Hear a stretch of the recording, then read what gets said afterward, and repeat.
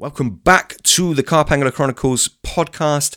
This is episode number 22, which is a lucky number for some people, but unfortunately it wasn't lucky for us.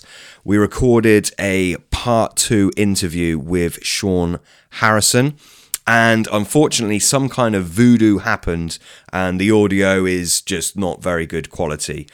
Pete's audio is absolutely fine, Sean's is okay, and my audio is just not sounding great at all. So apologies about that. It's still very listenable too, you won't struggle with it, I don't think, but it's just not quite up to our usual high standard of audio. So apologies about that. One last thing before we lead into the interview with Sean. If you haven't already, please go ahead and leave us a review on your podcast app. Everyone that leaves us a review will be entered into a prize draw and you could win £100 worth of really cool carp paraphernalia. So if you haven't left us a review already, go ahead, leave us a review. Doesn't matter if you leave us a review the first day that we started or the last day before we announce the winner. Everyone will be entered into that prize draw and you can win some really, really cool stuff, to be honest with you. So please go ahead and do that. If for whatever reason you can't leave a review on the podcast app that you use, most of them you can nowadays, but if you can't, then go ahead to our YouTube channel, leave us a review on there. Everyone will be entered in and you'll be in with a chance of winning all of the goodies. Without further ado, let's lead into the interview.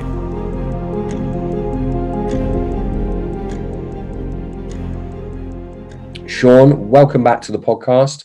What is your tipple of the episode, my man? The tipple is the Glen Marnock, which is a new one for me. It's one that Audi are selling at the minute. It's got a nice peaty taste to it. I quite like a peaty whiskey. And that's what I've got poured in the glass. Not started it yet, but it's there. Beautiful. I saw your picture on Instagram earlier. It looked like Macallan bottle from the side. I don't know if you've had a Macallan, Scottish whiskey. Well, yeah, but you wouldn't face an Audi one straight to the camera, would you? So I twisted it on its side. What you did there. I see what you did there. But, no, it's a nice drink, and it's very, very affordable. So, yeah. Beautiful. I can't get into the peaty ones myself. I just find them way too much. Really can't. No, I had a Talisker bought me originally, and I didn't realise I was into peaty ones until I had that, and I just like the peaty whiskies now. Yeah. Talisker's very peaty as well, isn't it? Yeah. It's an acquired taste, I guess. Yeah. Okay, and Pete is with us. What are you guzzling tonight, Pete? I'm not guzzling. I'm being very sensible. I'm just having one tonight, maybe two. But tonight I've gone for a Krabby's original ginger beer. Haven't had one for a long time. Bit wintry. Why not? That's two more than last time. I think you was on the Coca-Cola last time. That's right, Sean. Yeah, but yeah, no, you're very right. I was plugged up at work last time. Yeah, plugged up at work. I think you said you'd escaped the kids. Was more to the point. Yeah, that sounds about right. Yeah, very true. And yourself, Sam? What's your tipple tonight?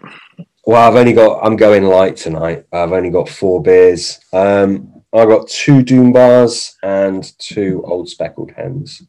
So pretty basic ales. Nothing too flashy. Right. Well, it was all the way back in May that we last had you on, Sean. And obviously we were in the midst of the first lockdown. As we record this, we're towards the end of the second lockdown. It's currently the 24th of November. What has been happening in your world of angling, Sean?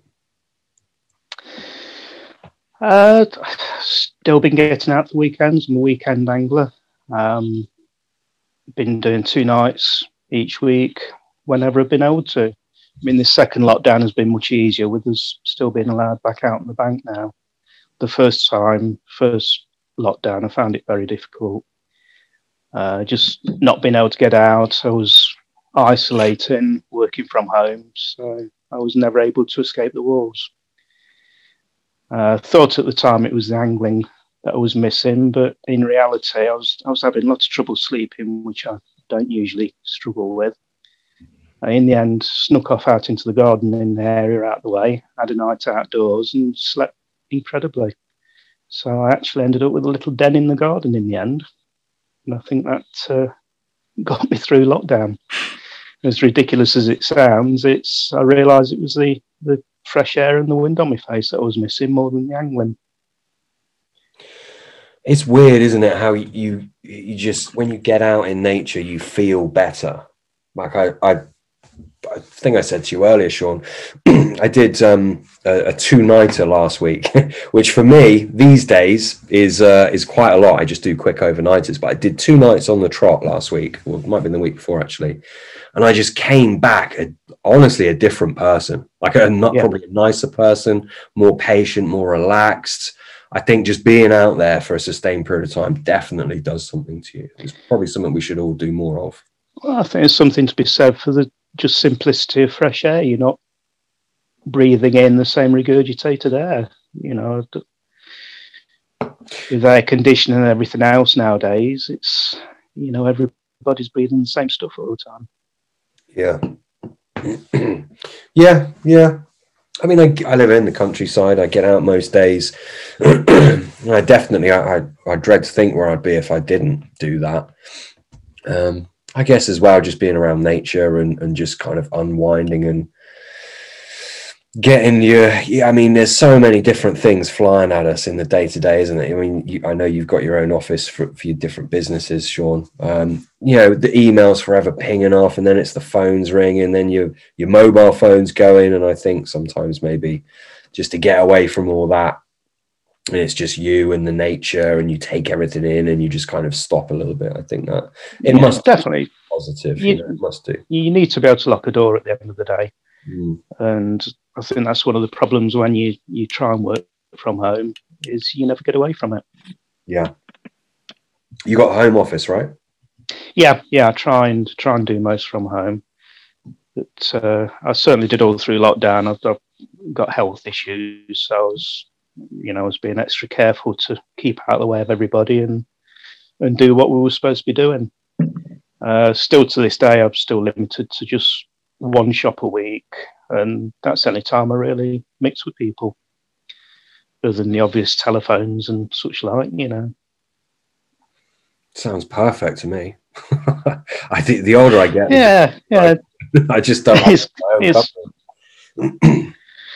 I enjoy my own company, but it's it's two-sided. It's got its good points. It's got its other points. Yeah. But I think once you're forced to lock down and not do anything, that's when you realise that how many people you normally do mix with.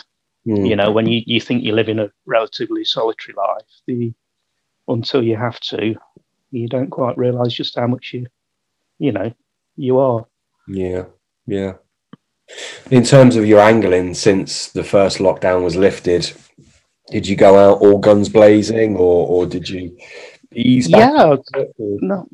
No, it's everywhere was very busy, as you probably appreciate, and I tried to fish the local, which was a little bit too busy for me. But saying that, I think first trip back I started with a 38 common and a 34 common brace within an hour. Nice. So came back quite spectacular. But it was just too busy for me. I was turning up and I was having to take whatever swim was left and everything else. So I ended up escaping to one of the quieter syndicates and spent most of my summer on there. Had a great time, caught some lovely fish. No sort of absolute monsters, but it's not really the be all and end all to me. The important thing to me is where I'm doing it and how I'm doing it. Yeah, definitely. Definitely. Do you have, I mean, are you particular about the strains that you fish for? I understand what you're saying. You want it to be a nice venue. I'm exactly the same. Do you like fishing for certain type of fish, quote unquote old fish, or are you just happy if not particularly old ones? There's types of carp I prefer to catch, but again, that isn't the be all and end all. The important thing for me is the venue and the methods needed on the venue. If I can get that right and enjoy the way that I'm doing it, not too many people about, I'll be happy for a fat round mirror or a long slim common. It's the fish aren't the major thing with me. It's the experience. It's the actual doing it and trying to make that as enjoyable as possible. Yeah, absolutely. I mean, aside from fishing, anyone that follows you on social media will see the vast array of open flame stoves that you have, for want of a better phrase. You're obviously massively into the kind of primal cooking style. Not to mention, all the different dishes that you cook up. How did you get into that side of your bank life? I've always been into cooking on the bank, and saying that, I suppose when I upped the levels up was the first time I became single. Because I could fish 4 nights a week, I started fishing 4 nights a week, and suddenly the diet went downhill rapid. It was the old chip shop on the way, or sandwiches from the garage, or a Chinese, or whatever. And I soon found I was still doing 5-day-a-week job and everything. I was still employed and everything else, but I was spending 4 nights a week on the bank. And after 2 or 3 weeks of it, I was just worn out. I was just feeling really down and everything else, thinking I was pushing it too much on the fishing side of things. And somebody commented about diet and food, and started trying to cook on the bank what I'd normally be eating at home, and everything improved. So sort of since that day, I've spent quite a lot of attention to what I'm cooking, what I'm doing, rather than the easy cheese sandwich and everything. I try and cook the same as I would do any other time. As years have gone on, it's like a lot of things, same as angling. You things get a little bit repetitive at times, and in the angling, I've occasionally do things and make things a little bit more difficult or spice it up a little bit. Sometimes I'll go and just limit myself to using centerpin reels, or sometimes play about with cane rods and things. And very much with the cooking, I just started making it more difficult and decided quite a few years ago I was going to see if I could just cook on sticks and nothing else, sticks, twigs and things, anything I could forage. And that's basically what I do to this day. I actually get a kick out of the fact that, I'm not having to buy fuel. Yeah. Just pick a few twigs up and you've got a meal, which also cuts down what you're carrying with you as well. Yeah, so I was going to ask whether it was just a traveling light thing. I didn't think that was the case because I've seen your gear. I don't think you travel. No.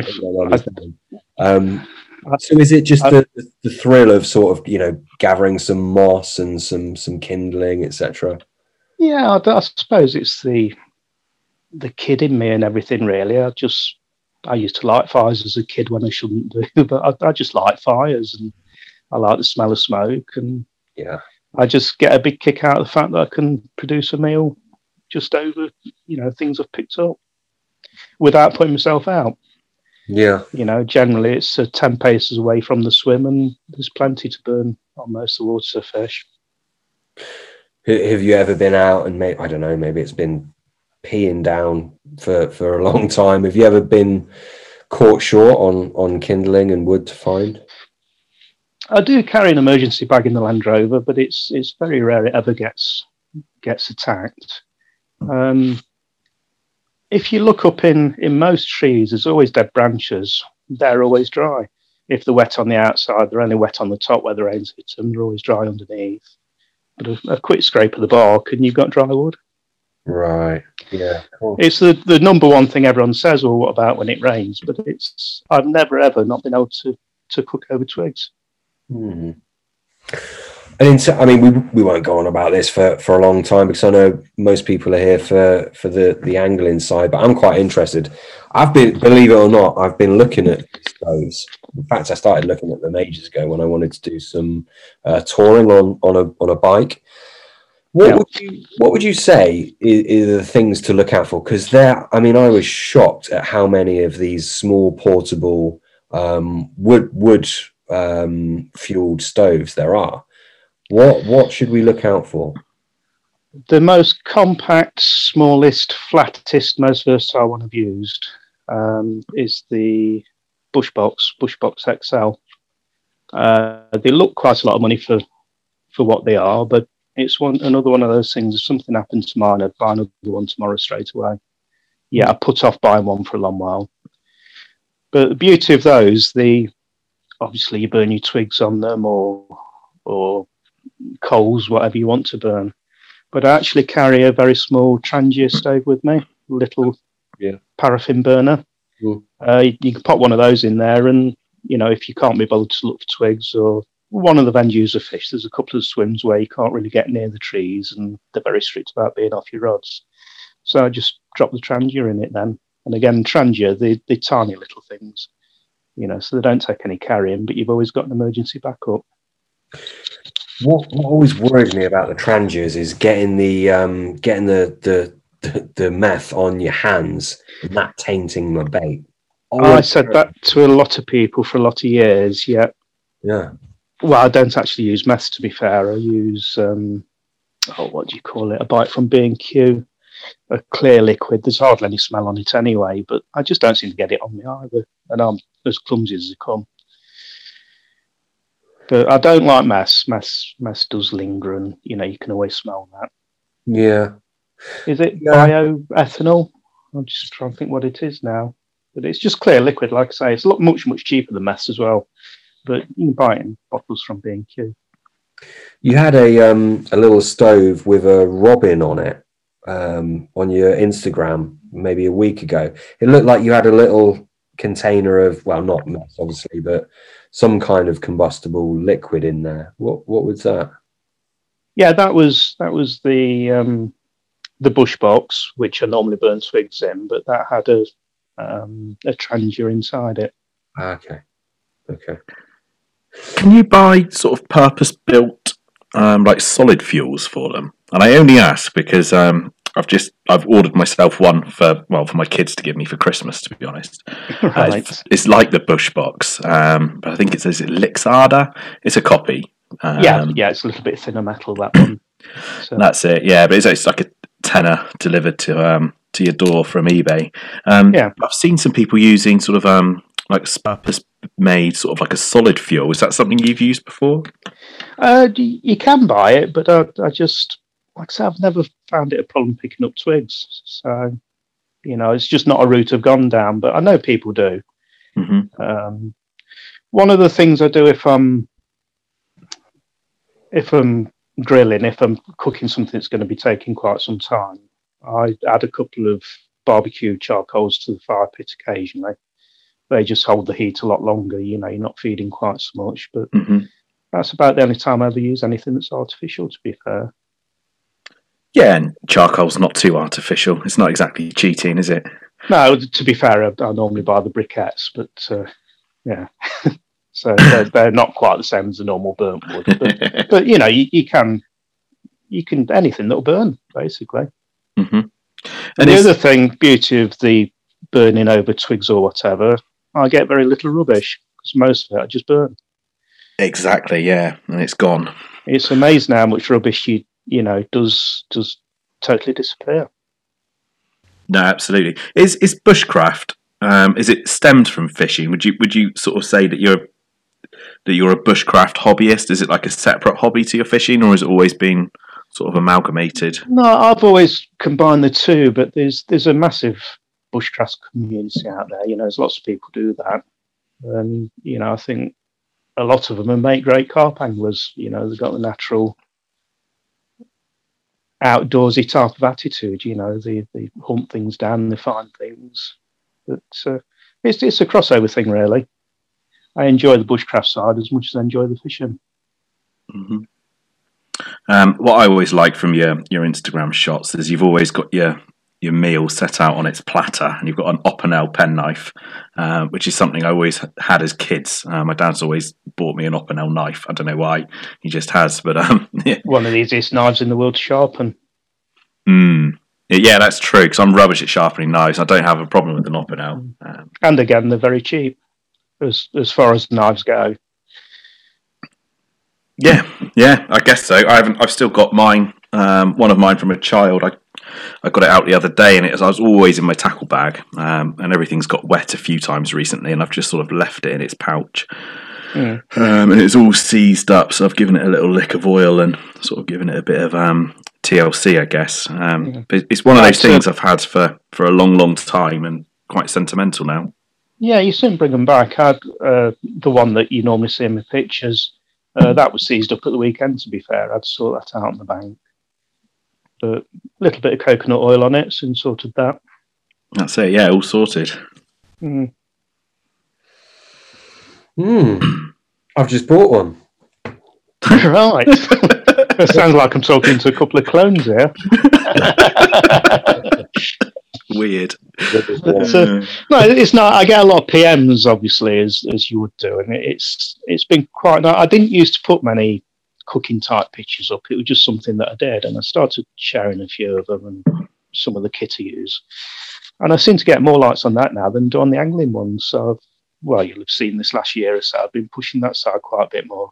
But it's amazing how many people come in contact, just asking about things and wanting to know where to get everything from. So it's, I ought to have shares really with Alpinal and Bush Box and Kelly Kettle and various others.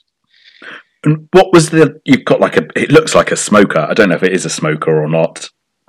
Sort of like a big barrel barbecue you've got as well with the big chimney. Oh, the wood burner, yeah. It's quite a new thing for me, that one. But it's brilliant. Absolutely love that. It's a bit over the top if you've got to do much walking or whatever. It's quite a heavy thing, but you get it in the barrel and it's all right. But it's something I've always wanted. It's a log burner. Yeah, I'd wanted one as much for use at home as out on the bank, but on the swims where I can get it to the swim easily. It's just brilliant. You got a permanent hot plate.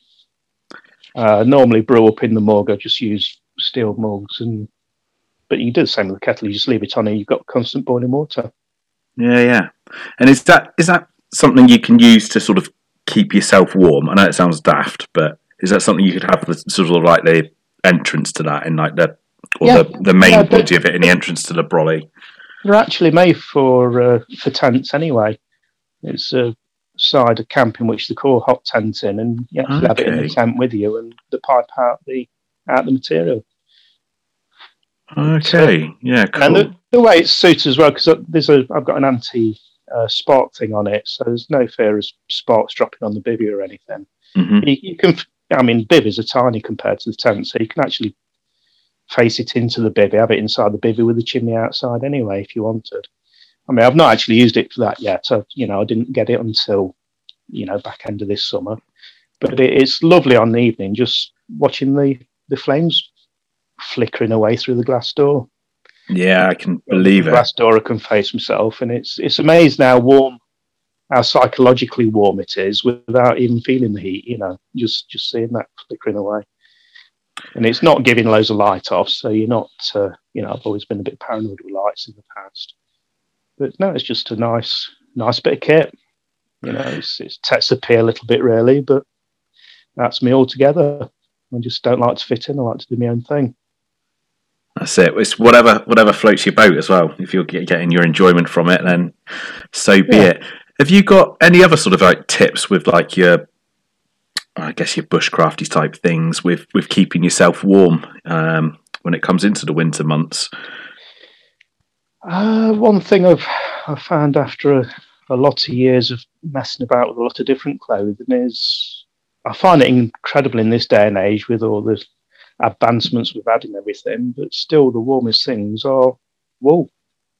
I tend to wear a merino wool base layer. Merino wool socks I wear all year long, and I don't seem to suffer with the sweaty feet or the cold feet or anything anymore like I used to. No. It's the animals got it sorted years ago. We keep coming up with all these various acrylics and fleece and this, that and the other. None of them are as warm as wool. And if you're doing the bushcrafty type thing with bits of fire everywhere, it doesn't burn. Yeah, good point. Very good point. I got some merino wool socks a couple of weeks ago, and they are all. I mean, I probably Yeah. got, but they're awful. They really are. They've misshaped already, and they're not too good. Do you You get washed them too hot. 30? Really? No. Oh, no, I wash mine at 30. Yeah, We sound like old women now, aren't we, discussing we are. washing? I think. But no, I guess it depends the types I mean, if you look, the majority of merino wool things are blended with something else. So I guess I it was going to ask could if be there's a percentage. percentages and everything. Yeah. Yeah. Yeah. I know a lot of people go on about bamboo clothing these days, but they put merino wool in that. So I think a lot of people are sort of rediscovering things that's already been discovered. Yeah. It sounds like carp angling, really, doesn't it? Oh, yeah, absolutely. Yeah, you're not wrong there. How many, on that note, how many years is it that you've been carp angling now? Caught the first one in 1977. That was an accidental capture, to be fair, but that started me off carp fishing. I didn't want to do anything other than catch carp at that time. I mean, I do fish for all species again now, but it totally turned my life around. I think I might have touched on it before. I had 3 the first time I ever caught any. I was chub fishing on the Trent, but all 3 was in the snow.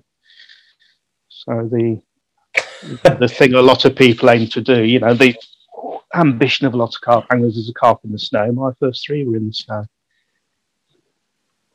Talk about peaking. Yeah. So that was 43 years ago, right? Yeah, 43 years. Yeah. So, I mean, sorry, go on. I was just going to say, obviously, winter because it was snowing, so it would be 43. Yeah. Yeah, 43 years. I mean, me and Pete have been carp angling for probably half of that, and we've had some incredible stories to tell. What standout stories have you had happen to you in those 43 years of angling for carp? Oh, you put me on the spot there. I was only saying to someone the other day, there can't be many sports where you can have so many highs in one thing. If you like a football player or whatever, you get to the World Cup and you score a goal, and you've done it then, haven't you? You're going to struggle to do that one again. But in carp angling, there's just so many top achievements you can do. From water to water, you can have the biggest. You can have big hits of fish, and you have your biggest one in the snow, in the sand. There's just so many highs in it. Yeah, sorry. I mean, in those 43 years of angling, I mean, you must have had some eventful angling trips. I know you once told me about when you went to France for the first time, to Cassian and oh yeah, that was an adventure. It was 1985. I went to Cassian first, and it was a time when the UK carp anglers didn't travel overseas to catch carp. There'd been Paul Regent had been over there. I always remember him appearing in the press with a 37-pound mirror from Cassian, and that got everyone interested, which is quite laughable nowadays when you look at weights of fish. He started doing coach trips over there. There was a couple of other early pioneers who made the trip themselves, and one of them was a chap called Don Smith, who used to have a company called Better Baits. And I can remember him having a 55-pound. A friend of mine was with him, Paul Dickinson. He'd had a 55, which was a phenomenal fish. Then I might be wrong now, but I'm pretty sure he went back about 3 weeks later and had a 62, they were mind-boggling fish back then. We decided on spur of the moment to go down, and it was right in the first couple of months of anyone going there, really. But we started getting, there was all these rumours of problems on Cassian. You weren't supposed to be night fishing, and people were having tackle confiscated from them. There was having guns pointed at them and such like, and it was all presumed to be the police. I remember at the time there was people saying, "Oh, it's a load of nonsense, not happening." It was happening, and we were supposed to be in there for 2 weeks. We lasted 2 or 3 days. They had to come back. We ended up middle of the night. We got raided. Okay, we weren't supposed to be night fishing. We'd been sleeping in the car park first 2 nights, but on the third day, started getting light and it started looking like something was going to happen. We stayed there. Then middle of the night, there were searchlights. There were dogs barking. There was gunfire going in the water around us. We'd left everything in the boat so we could get away quick. And we basically got out of the way and came home the following day. I was in Shapier's the following morning. I had a breakfast before we got sorted, and he had a phone call asking if the English anglers were still there.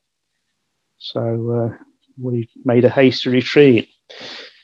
My start of French fishing wasn't, well, it was spectacular, but it didn't come off the right way, really. And it did put me off travelling for a long while after that. In hindsight now, looking back, it wasn't the police at all. It was locals dressing up as police and basically confiscating tackle from people and putting people off. Yeah, and you said it wasn't a rare occurrence to get a gun shoved in your face. No friend of mine. He'd been on his hands and knees with a gun at him, and a dog took it away at him.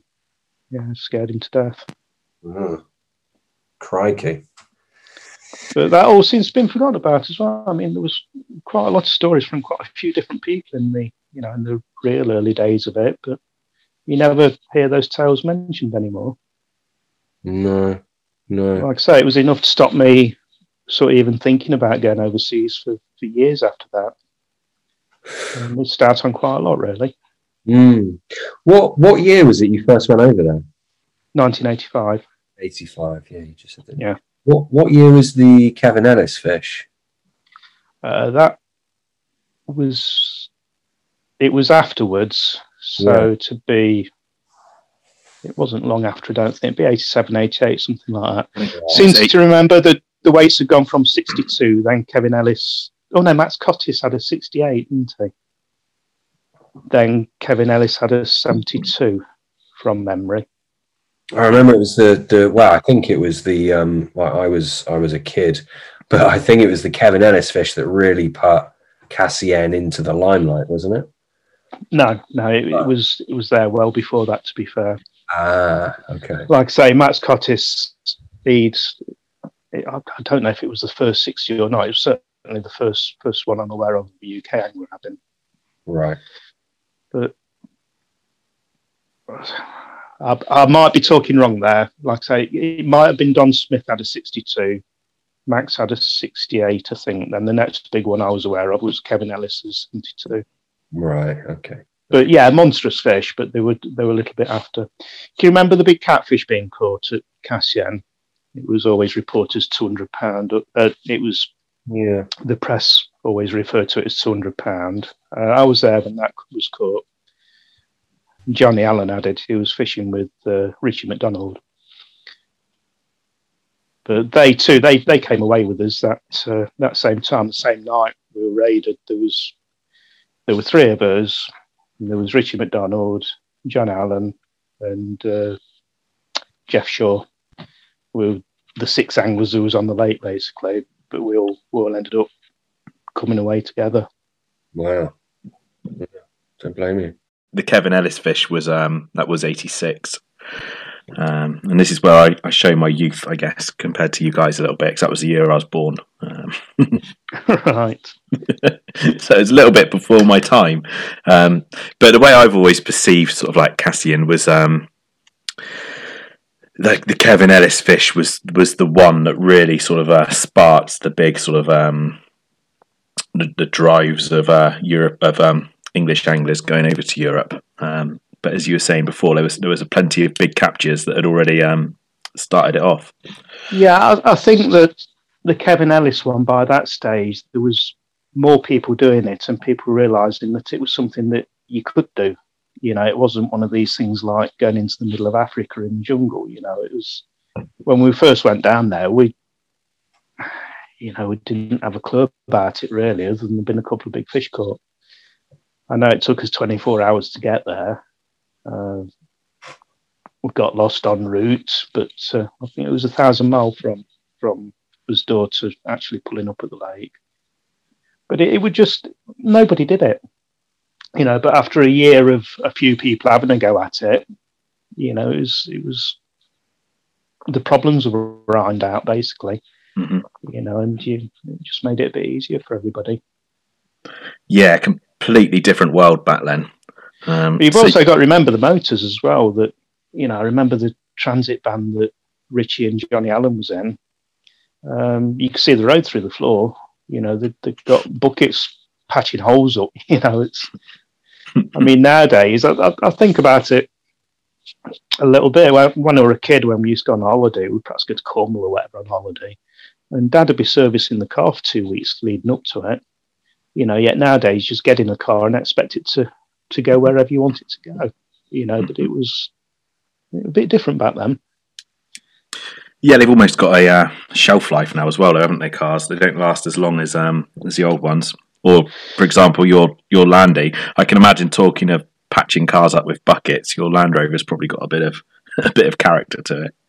Well, yeah, I've had a few of them over the years. So yeah, some of them have. I mean, one of them I had 15 years. That was a different motor, really, by the time I sold it again. But I think in the 15 years I had it, I lost 1,500 quid on it when I sold it. So it didn't do too bad with it. No, it'd probably be worth a lot more now. They're like collector's items now. They're out of production. Yeah. The new one doesn't look like a Land Rover at all to me, but hey-ho. But going back to the car scenario, and now, we talk about, I mentioned about reliability and such like. My first vehicle, the first bit of travelling I used to fish the Essex area, which would be 150, 170 mile each way from where I lived.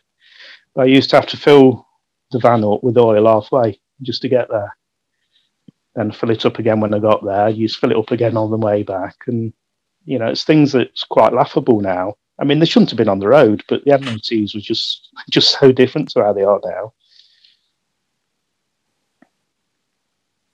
No, that's it. I remember that my first car had the old pull-out choke, and you had to stick a load of pegs on it to sort of keep it going. But yeah, that's it. So I guess sort of back to carp fishing. I know, Sean, that you put out some questions to some of your followers on social media, and they came back with some suggestions. And one of them was sort of like with winter fishing, and how you sort of change your approach, specifically with bait and maybe a change in hook baits. Hook baits, I don't alter an awful lot. Anyway, hook bait for me is normally the smallest bait in the swim. I try and feed with bigger baits than what I use on a hook bait. It's very, very, very rare I use anything other than a bottom bait, which seems to surprise a lot of people. Summer or winter, like I said, I don't really alter it. I use bottom baits. To my mind, it's something I say a lot. The fish's only enemy is us. And why on earth you'd want your hook bait to stand up and look obviously to be a hook bait? It just beats me. Yeah, so many just seem to have pop-ups on or wafters or whatever else. But every single safe bait the carp ever eats is hard on the bottom. Mm-hmm. Yeah, I always feel more confident with a bait on the deck. Does presentation not sort of bother you in certain circumstances, or is that something you'll only fish in an area where it's sort of like a clean bottom, or say if it was a bit silty, a bit choddy, or in some sort of low-lying weed, is that sort of thing not affecting you too much? No, I love fishing in siltweed. And again, it's something a lot of people seem to avoid, but I love siltweed. There's more food in that than I ever see in any other sort of weed. The only difference I make with siltweed is I crush the barb down. I fish barbless so that the hook can still go in okay. I don't like barbless hooks. I always use barbed if I can use barbed, but in siltweed, I just crimp the barb down. Mm-hmm. If you play about in the edge with siltweed, you'll realise just how much that barb stops the bait going in, and I think that's one of the reasons a lot of people struggle to catch in siltweed. Basically, the fish suck in the bait and they can't actually get it in. Because the barb's sort of tangled up in it. Yeah. And presumably your barbless thing, I mean, it's the age-old debate, isn't it? And you look online and it's sort of debated to the hilts, but is that from a fish's mouth perspective?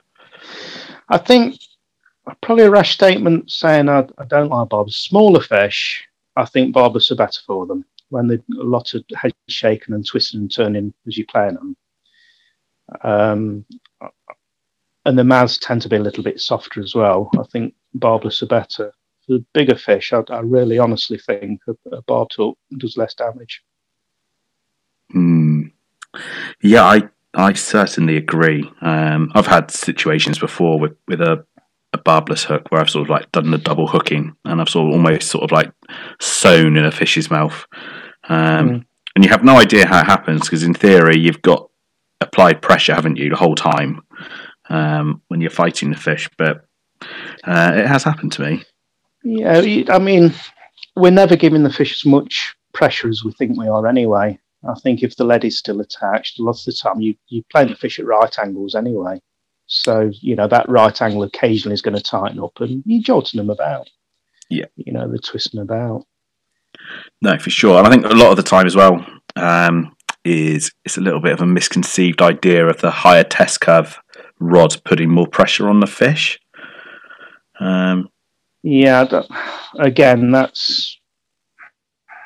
It sounds right, but I remember doing a talk at the Rico show at Coventry with Lee Jackson, and I was demonstrating how much pressure you're actually putting on with a rod. And I can remember I won't plug names and everything, but I basically got a long range 13-foot, 3.5 pound rod that felt really powerful.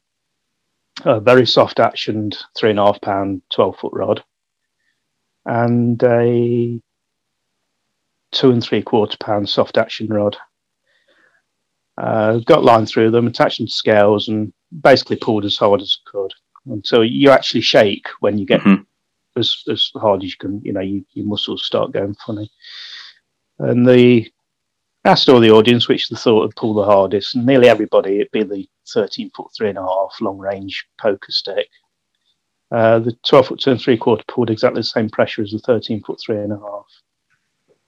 The softer action 3.5, the sort of playing action, compound taper, that pulled half as much again. So it's very deceiving. As you pull in the 13-foot, 3.5 stiff rod, you think you're giving them loads, but you're not. You're only pulling the similar to a softer rod. Yeah, and I think my take on it is because the rods, when it's fully compressed, there's just no more give, is there? I think at that point you're giving it everything. With a higher test curve rod, you can be there's always that little bit more it can sort of give. Well, you can never pull very hard with a long rod anyway. It's the reason why the proper big fish, the tuna, the shark, marlin and such like, they never fish for them with long rods. It's always short 5, 6, 7 foot rods because you can pull a lot harder with them. The extra length goes against you. You think you're pulling hard, but in effect you're not. So I'm sort of taking this off topic a little bit. What are your thoughts then on sort of like, there's a lot of craze at the moment with the shorter rods,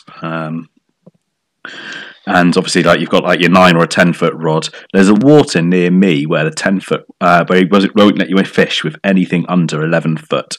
My personal sort of feelings was because he probably just has a bugbear with all the craze of short rods and he doesn't like them, and that's his sort of sticking point. But the reasons being it can cause sort of like more mouth damage. I don't know if you've got any sort of thoughts on this, because my thought is surely if like the test curve's all relative, whether it be a shorter rod or a longer rod, the test curve is all relative. No. 25 years I spent in the tackle shop, you used to find ways when you was having to be behind the counter waiting for customers, you used to find ways to pass time at times, And one day I got the idea of I needed a rod for a bit of hook and hold type scenario where I hadn't got a lot of room. It was actually a catfish situation. And I wanted a rod that would pull hard, and ended up with the old. I actually put the scales on the tip rings, to be fair. But out of all the rods in the shop, bearing in mind we sold shark rods, tuna, stand-up sticks, and everything else, the rod that pulled the hardest in the whole shop was a Free Spirit 6-foot tree creeper, and that's about 2 3/4 pound. Wow. Okay. And that pulled considerably more than the really heavy-duty boat rods.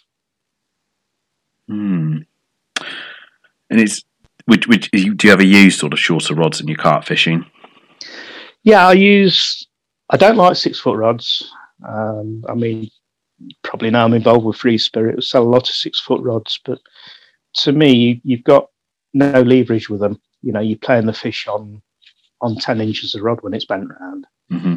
So if you've got pads in the edge or reeds or overhanging trees and such like, I don't see why they're so popular. You know, you can't really reach round. I use the 8.5s a fair bit, and I use 10 foots as well. But just on the waters that are right for it, you know, if I'm casting from under trees and such like. I enjoy playing them on short rods, but you do need to take your time on them. They do pull hard. Yeah, so I've sort of I guess joined the short rod craze. This is many years ago when I sort of started a family and things, and it's for me it was all about the portability and the pack down size, and I've always been a sort of a travel light kind of guy anyway. And I recently moved for some softer 9-footers to some sort of stiffer action 10-footers, and I've got to say the first fish I pulled into, I sort of pulled out of once I pulled it sort of like locked up against the snag, and actually noticed a real difference. Yeah. I don't get this with anglers wanting to use the 10-foot rods and still try and chuck a long way with them and everything. I just find playing the fish from any range on a shorter rod, it's hard work. You forever pumping, and you know you're not retrieving a lot of line between pumps. But like I say, I do use short rods, but generally, you know, when I'm just fishing a few rod lengths out. Yeah, a lot of my fishing's sort of close range. I can fish probably accurately at 60 yards if I was sort of spotting and baiting, and then I could probably my limit would be about 80 yards. That's with the 10-footers, yeah. With the 10-footers, yeah. That's being realistic. That is, you know, yeah. The bigger chuckers will get a bit further than that, but most people, if they were to be truthful, you know, 80 yards is really the sensible limit on that sort of rod. Yeah, for sure. And your sort of fishing nowadays, do you sort of do much long range fishing, or do you find as you sort of as you've matured through the years, it's sort of something that doesn't appeal to you as much anymore? No, I still do it when I feel I need to. I mean, some of the venues I've fished over the years, it's all been long range. You know, I'll always fish a rod short, but there are waters where I have really struggled to catch fish short. I do what's needed. I'd much rather catch them a rod length. Well, to be fair, my favourite range is the 30 and 40 yard. That's the ideal for me. I've not got to crawl about quite the same on the bank, and you know, and I'm not stretching myself to, you know, I can do the job properly. Mm-hmm. But no, I do what's needed.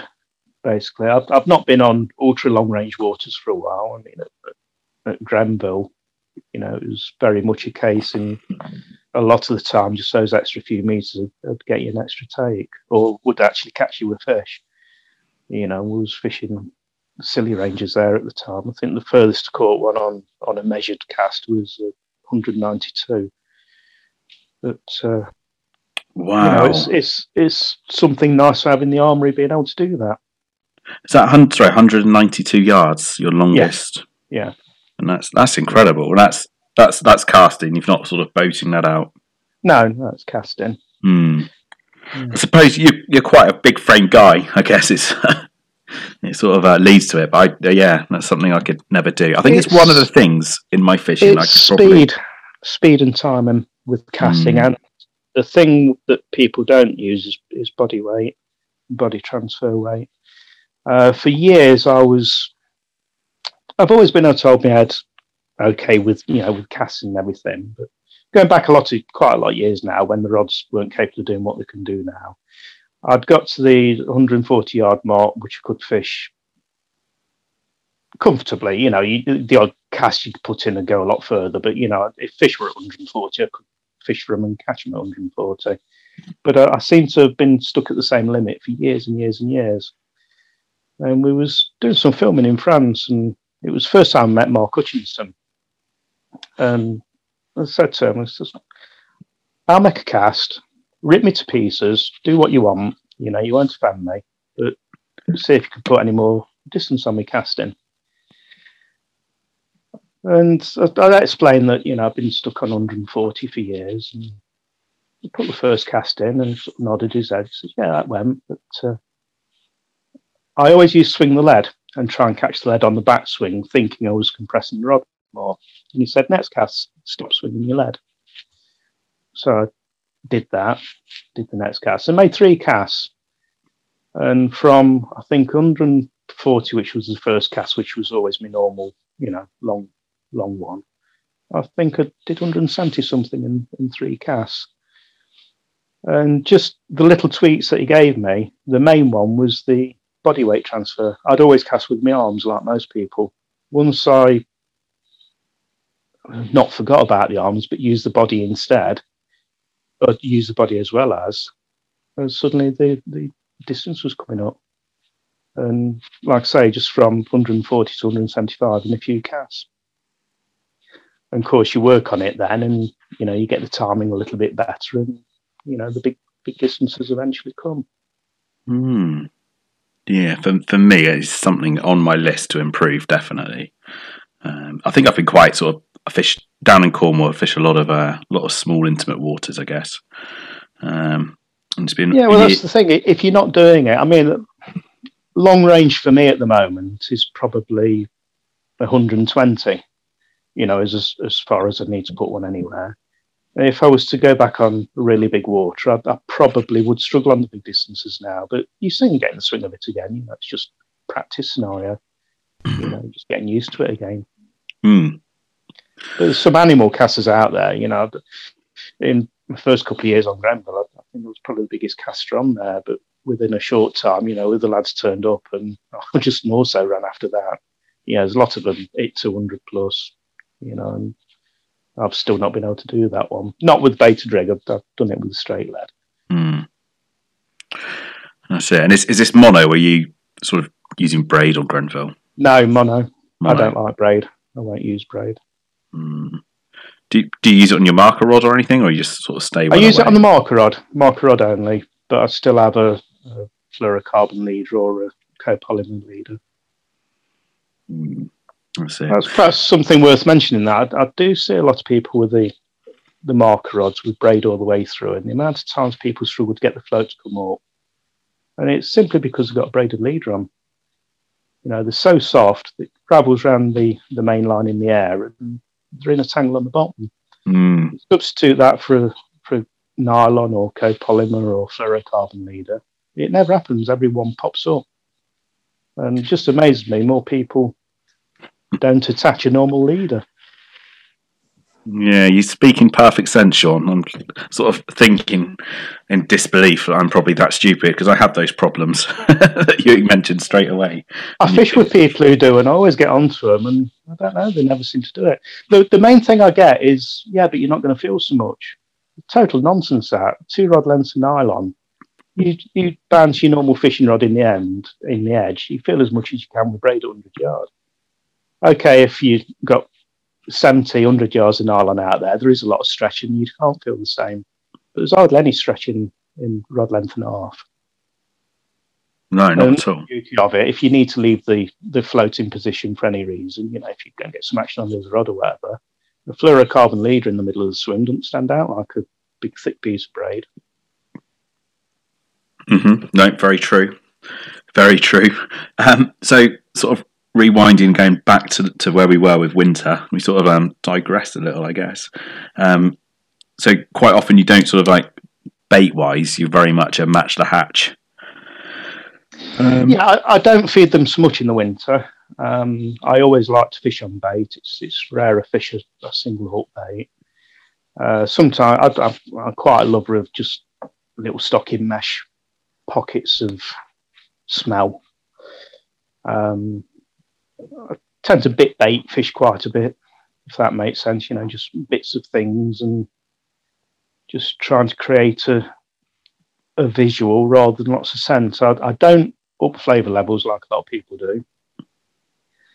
That all stem from watching the fish in my garden, actually. When they sort of semi-laid up in the winter, if you drop a really high flavour bait amongst them, they'll shuffle and move out of the way of it. Drop a normal bait amongst them, they just sit there, and 2 days later it'll be gone.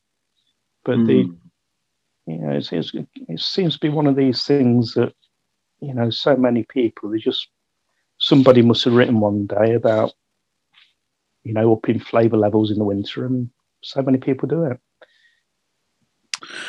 Yeah, that's it. And do you sort of happily move your rods around a little bit more come the winter time? Or are you sort of happy, if you're happy with the area, you can sort of sit it out and wait there? And it depends on venue, that one, really.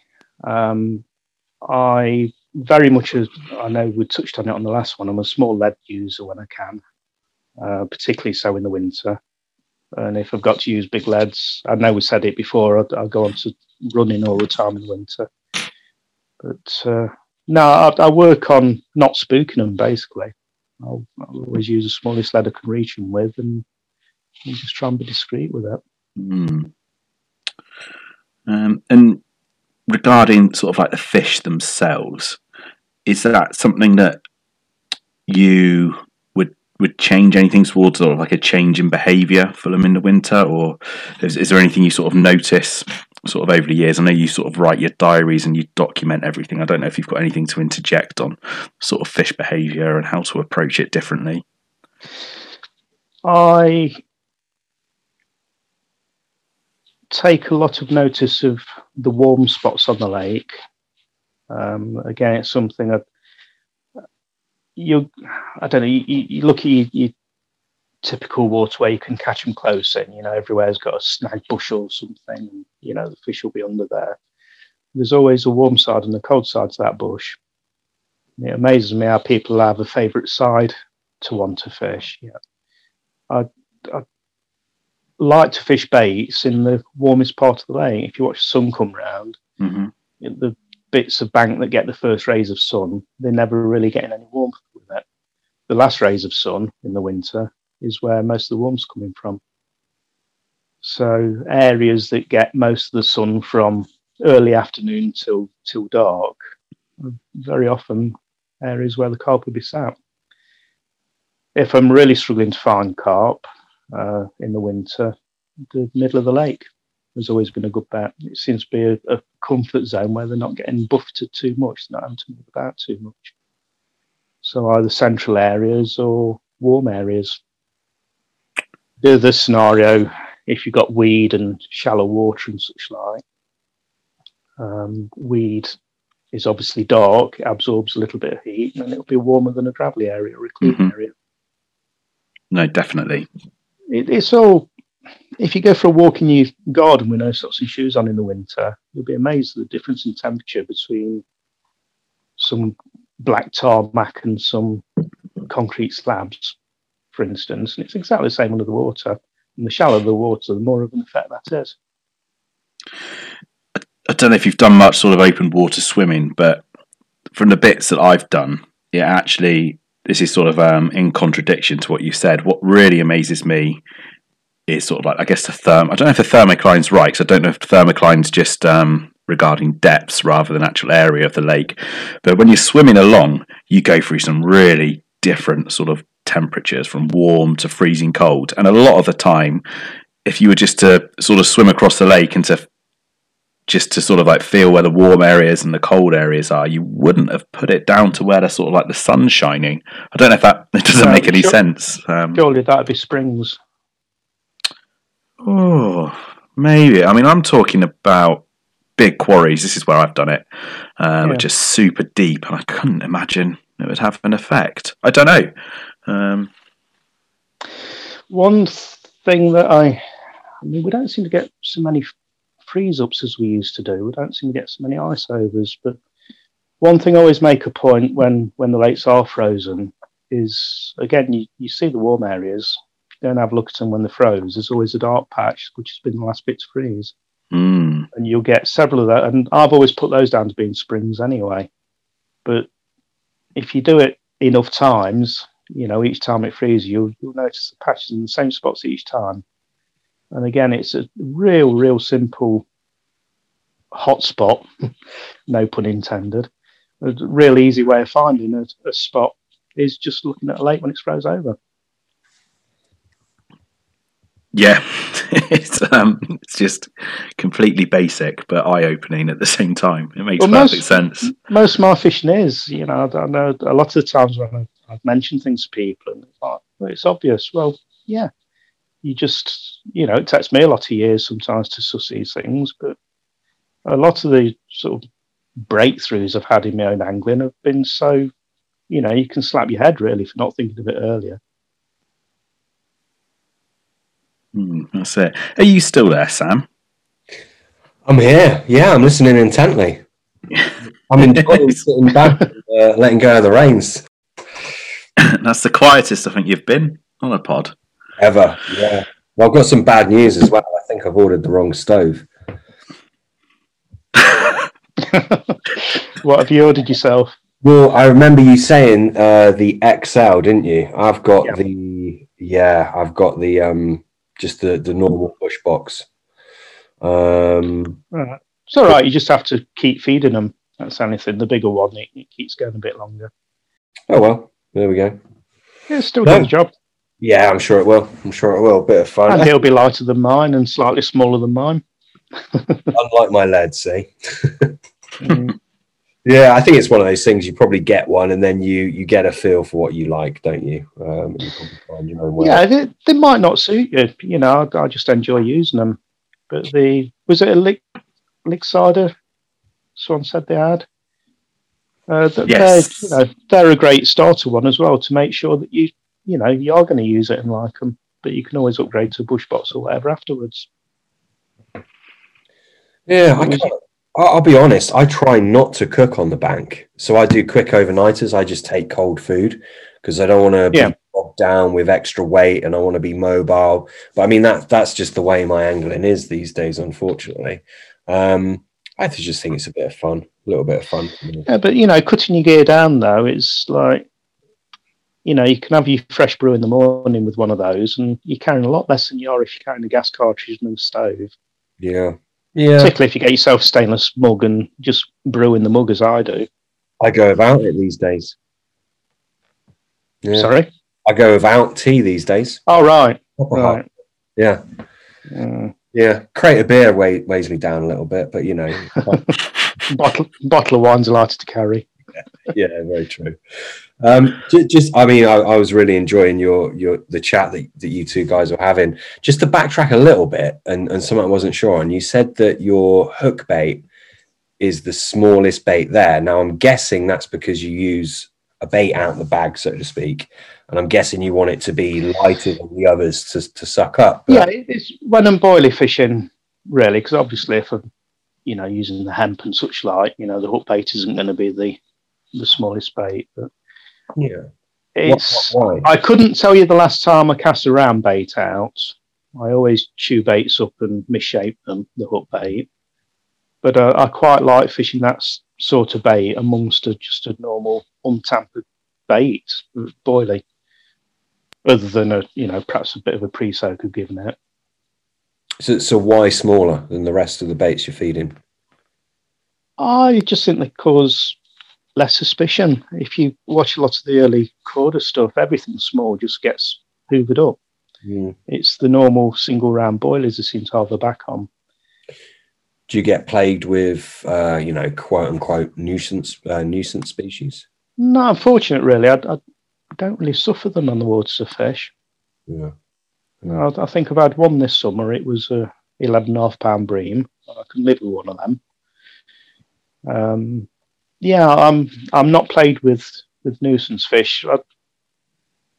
When I've been on waters in the past with nuisance fish, bream have always been the biggest pain Mm. for me. I can live for a few things, but when you sort of 6 times a night and such like with them, a little dodge I found with bream was fishing a 20 mil cut in half and fishing it back to back like a butterfly. They just seem to struggle to take them. You just seem to struggle to get them in. Mm. Again, an easy little tip there if anyone's getting a night. I've done it with 15s as well. You still get the odd one, but it does cut your take rate down when you're getting nuisance fish. I want that must be something to do with the vacuum. 'Cause, I mean, they'll take a double 20 easy. Yeah, but it's smooth and goes in easy, doesn't it? Yeah. You think about it. Yeah, If you suck a Malteser off your kitchen table, it's going to go in easier than one coming up flat ways first. Yeah, I guess. Yeah, I'd interesting. imagine they probably, because they've got to open the mouth a lot for 20 mil. Yeah, And I'd imagine they only need to put the lips around it and they can suck it in. But on a flat side, it's having to stretch that bit more for it. I don't know. I'm sort of armchair theories there, but it's certainly it's a dodge I've done which has given me a little bit more sleep. yeah. Yeah, it's not totally foolproof, but it slows the job down. Yeah. And I mean, do you, in terms of your boilie fishing, do you do anything different in winter? Do you change anything at all, or not, for the carp schema reception or feeding requirements? No, not really. No, I fish. My baits are very subtle compared to a lot of people's. I don't want my bait screaming out. I want them to be able to see them, but that doesn't mean using fluoros. You've normally got water clarity in the winter anyway. Mm. I like just little pockets of cloud and things happening. Mm. I use a lot of crushed up, dusted baits stuck on top of normal baits and things. So there's always something happening, like a bonbon type scenario, or just the liquids which I've already put in there as well. There's the baits working straight away all the time. Yeah, I mean, you're coming at that from a not only I use a lot of paste wraps as well, which I probably use. I do use them all through the summer, but it's not on all the rods in the summer. It's rare I cast out in the winter without paste on. Yeah, I do a lot of paste. What do you? I mean, have you got egg in your paste? Is it literally just your boilie paste, or do you knock up a specific paste? No, I still have egg in it. Right. Yeah, I use paste quite a bit in mesh bags as well, which again I don't really read or see people doing. No. Another thing, I like to put pellet or bits of bait in paste as well. It's not always just a straight paste wrap. It'll be a loaded paste wrap, if that makes sense. Yeah. Bits of boilie or what have you. Yeah. Sometimes a couple of grains of hemp, and literally that, just a couple, just something extra happening. Mm. Not many people use paste. I think it's underused. I think people miss a trick with that. Yeah, no, I can see that with our sales. We sell paste. We do, sell a fair bit, but certainly not compared to, I wouldn't even like to guess the percentage of angler who has paste with the boilie orders. No. Most of it's the river anglers, to be fair, but I'd be lost without paste. Yeah. I tend to trim the hook bait into a fat carrot shape, which helps the paste grip on a little bit better. But that's about the only difference to do there. I use those little paste coils on the hair. Right, yeah. Yeah, very good. I always wrap them around a boilie of sorts, to be fair, just in case I'm getting the silverfish pecking away at it too much. Yeah. I'm always left with a bait. I am one for, I don't like to recast if I don't have to. Once I'm happy with where something is, I'm one that'll, leave a bait out for a long while. So I need a bit of peace of mind there. Yeah. Do you do much stalking, or are you mainly stationary? Yeah. I had a ridiculously long common just after lockdown on the old 8.5 foot rod and centre pin and float. Oh. It was a fish I didn't actually know was in the water when I caught it, but amazingly, I caught it the following week as well. It was quite an obscure one, that. See that I didn't know you were into that, but that's something I'd love to talk about. What I'm talking about is the centre pin. And I think earlier you mentioned more traditional tackle. Before I go on to that, Pete, were you going somewhere with the wind stuff? Sorry to take over, mate. Do you know what? The last thing I was going to ask was about parasites, Sean. And I didn't know if again, I'm just literally going over your experience, and I know you sort of journal and log everything. I don't know if you've really noticed any difference in a fish's sort of behaviour or habits when they're sort of like loaded up with parasites. There's certainly a lot more lethargic, particularly with Argulus and such like, which you often catch them with in the winter. Mm-hmm. The strange one on the most local pits to me, there's two lakes side by side, so there's on the same water table, same Trent water going through them and everything. Yeah, one of them, the fish always remain active in the winter, always produce a lot of fish. The other one is a bit of an headbanger. You can catch them, but whenever you catch them on the more difficult one, they're always really heavily leached up, often Argulus on them as well. Yet the water next door, which is the same fish really, they just keep so much more active, and they never got anywhere near the amount of leeches on them, and they fight so much harder. Yeah, you know, when they're leached up and everything, I find they just tend to chug around a little bit, and you know, if you was on a hand line, you'd have them straight in. I think it's only because we mess about with rods that don't pull as hard as we think do. But, you know, you get a bit of a scrap from them. Is that because of the parasites, you think, or is it purely because they've been holding up and lethargic? I'm not sure. Not sure about that.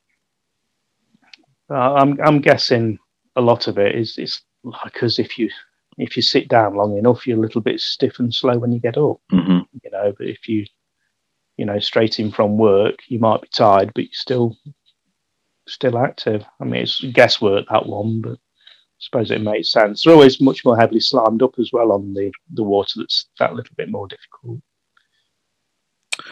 Yeah, and these are right next door.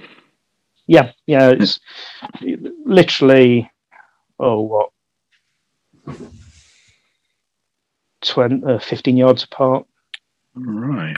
It's bizarre. The rise up and down the same with the river, so you know it's all the same water going through it, filtering through. Mm-hmm. Yeah, just one of those sort of like head scratches. Yeah. Just brought one to mind actually. I just mentioned the river. I've noticed on two different waters this season after the big floods of last winter. I like fishing silt. You know, a lot of people seem hell bent on finding gravel bits and this and the other, and I quite like fishing in silt. Two different lakes I'm fishing at the moment, well, pits. Some of the sort of dead cert spots I've had over the years that you eventually find, and you know, you sort of little guarantee areas.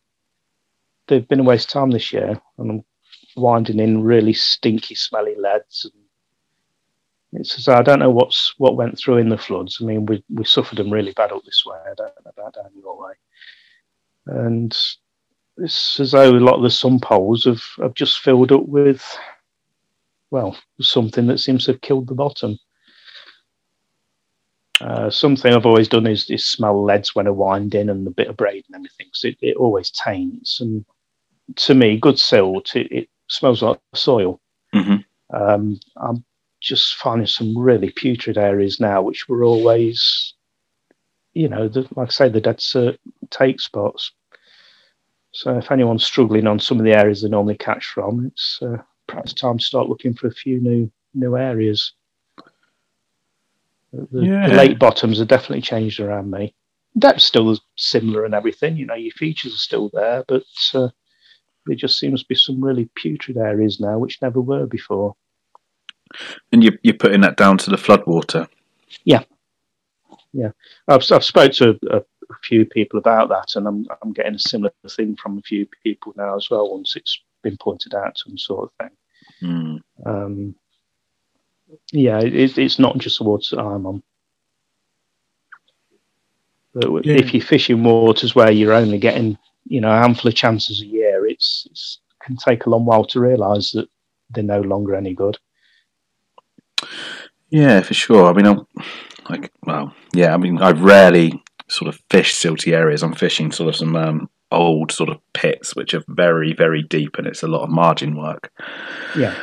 I've got to say though, sort of like this, I'm thinking back this year, I've really not noticed many putrid sort of silty areas in my lakes at all. Sort of, I know whenever I cast into a silty area, I always have a sniff of the lead, and very rarely I'm getting any sort of putrid areas. So maybe I've been on the opposite effect to you. Yeah, was there much floodwater go through? I mean, we was having torrents going through the pits. It was all part of the river basically in the end, and everything that was upstream. There's industrial areas and everything else. Anything that was on the ground is all washed through the venues. Yeah, I think they're probably very, very sort of different in nature.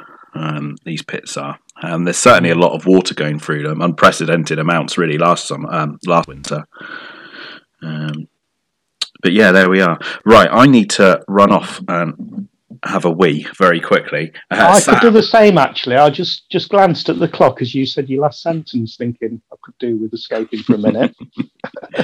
Let's have a little pit stop, and then Sam can speak to you about the traditional tackle. Yeah, traditional tackle, Sean. Is this something that you're into? Yeah, on and off. I enjoy using it. I'm actually sat looking at a couple of Richard Walker Mark IVs at the minute. A book? You say a book or an actual Mark? No, rods. No, a couple of cane rods in front of me at the minute. Now, sorry, go on. Yeah, I'll go. So I think it starts off really. I mean, when I started fishing, I had to use my granddad's tackle because nobody in the family fished or anything, and I got wooden centre pin reels and cane rods anyway. And I think after a lot of years, it was just I touched on it earlier, making things difficult for yourself again, and I basically started revisiting where I'd come from. I get a big kick out catching them on cane. It's got its limitations, but choose the water right and can have a lot of fun with them. Now, I've always used centre pin reel. I love catching carp on centre pins anyway. And but I'm not a purist or whatever in any means. I'm quite happy having a modern reel on a modern centre pin on a cane rod, same as I use Grandad's old Speedier on carbon rods. So I'll mix and match and do it for myself. I don't. I've never tried to conform anywhere and just do what feels right. Yeah. So you obviously fish with the Dick Walkers, the Mark IVs for carp. Yeah. Which versions are there? Because obviously there's been quite a few of those, isn't there? Do you know which ones they are? Yeah, I use the B. James. You find with most cane rods, you never get two that feel the same anyway. So yeah, you can ask somebody what they use. It'll be different to the same one of someone else's. Yeah, it's a natural materials at the end of the day. They've all got slightly different properties. Yeah. I think they look nice on the bank, as silly as it is. I get a nice feeling when I'm using them. But, you are limited where you can use them. It wouldn't be fair on the fish on some of the venues of fish to be using them. No, I think it's the creek as well and just the feel. I mean, they're terrible to play fish on. We got to be honest, don't we? But there's something very romantic about having I quite like playing fish on cane, to be fair. I certainly prefer it to fiberglass. See, I've got a Chapman 500, which is a far lesser rod than the Dick Walker Mark IV, of course. But it's still supposed to be a good cane rod. Yeah. Again, it was a very popular rod. A lot of people still use it. I mean, I do talk to quite a lot of traditionalists and mix with a few of them. They're popular rods. Yeah. If you did, I know you said sometimes you'll use like a fixed spool reel, but if you did pair that up with a centre pin, what centre pins have you got? I like the Speediers. I think because I sort of inherited my grandfather's speedier. It's just a reel I like the looks of, and I've caught a lot of nice fish on them. In fact, I think the picture on the Sean Harrison Angler Facebook page, if you look at the little picture there and enlarge it, you'll see the speedier on that one. Okay. There's Gaily mirror I'm holding. Oh, okay. I'll have to have a look at that. Mm. Yeah, I mean, they're very solid, aren't they, the speediers? I think. Yeah. Reels. But, I've got quite a lot of centerpin reels, to be fair, but I use the Akumas quite a lot as well, which are a very, very reasonable, cheap price centerpin. Yeah, my friend raves reel about. you can really abuse, and good solid spools on them. But no, I've got various. I've got aerials and all sorts. Oh yeah, that's a proper centerpin, that isn't it? The aerial. Bit of money there. Yeah, but Very nice. like I say, I use what feels right. If I go chub fishing, I use centerpins for most of my normal river fishing. I use centerpins for barbel quite a bit. But there'll be different ones on different rods. Yeah, trotting. I think they come into their own, don't they? Yeah, so long as you're not needing to cast too far. A lot of people struggle with them. But lots of the trotting I do nowadays, I use a 15-foot rod for it, and I don't know. I've never seen the need for a fixed spool since I've had the longer rods. You can just hold them out a lot easier, and you're more direct contact. Yeah, definitely. Okay. So moving back on to more modern day carp angling, you've I know from chatting to you earlier that you've fished some very deep pits, 30 plus feet, as have I actually, but I haven't had the same findings that you have. You when we had a chat on the phone. Right. Tell everyone about carp in deep water and the color of the carp skin. I think what we was talking about earlier on the days I was fishing when I was on the Granville Syndicate, there was quite big areas of the lake there which were 35 foot deep, which most people tend to avoid. Most people seem to go out the comfort zones once they're over 20 odd foot. Granville, the shallow areas were like 16 foot and some plateaus at 20 odd foot. But this big chunk of the lake was 30 odd foot deep. And I was quite lucky. I did well on Granville. I caught quite a lot of fish there. But I'd caught a lot of fish between each better fish, if that makes sense. And it was only one day, I was getting one of these eureka moments. I was sat pondering things. I was looking at a couple of pictures of some big fish Swan had had. And it suddenly struck me that there was very, very pale. Yeah, a lot of the other Granville fish at the time was catching quite dark fish.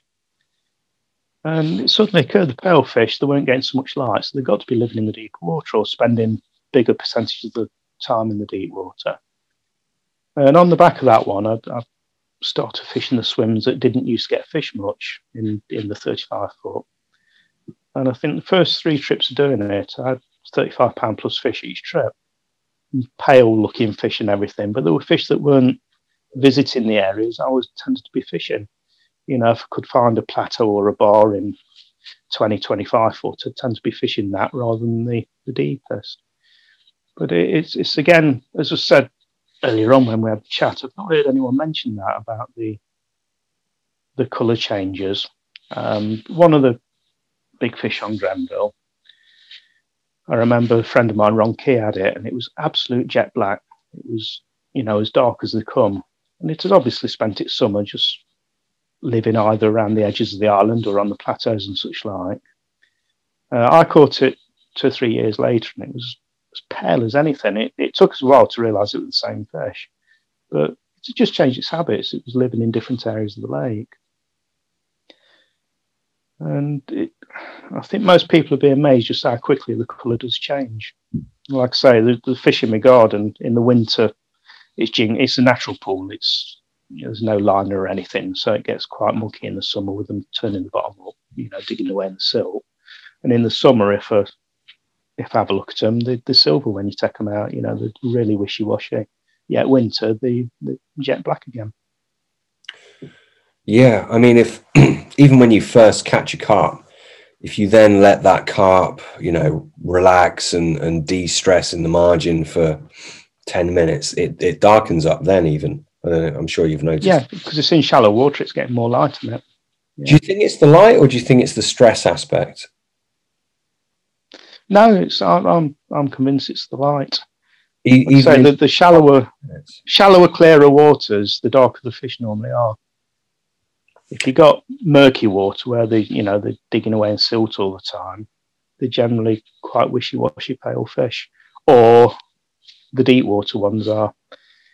You generally tell when somebody's showing you the pictures how densely stocked the water is that they're fishing as well. If they're sort of quite light coloured fish, there's a lot of fish in there. Because they're rooting the bottom up and they're living in the murk a lot of the time. Yeah. If they're showing you, really dark fish, everyone's a dark one. There's either very, very weedy, shallow, and they're not able to dig the bottom up, or there's hardly any fish in it. Yeah.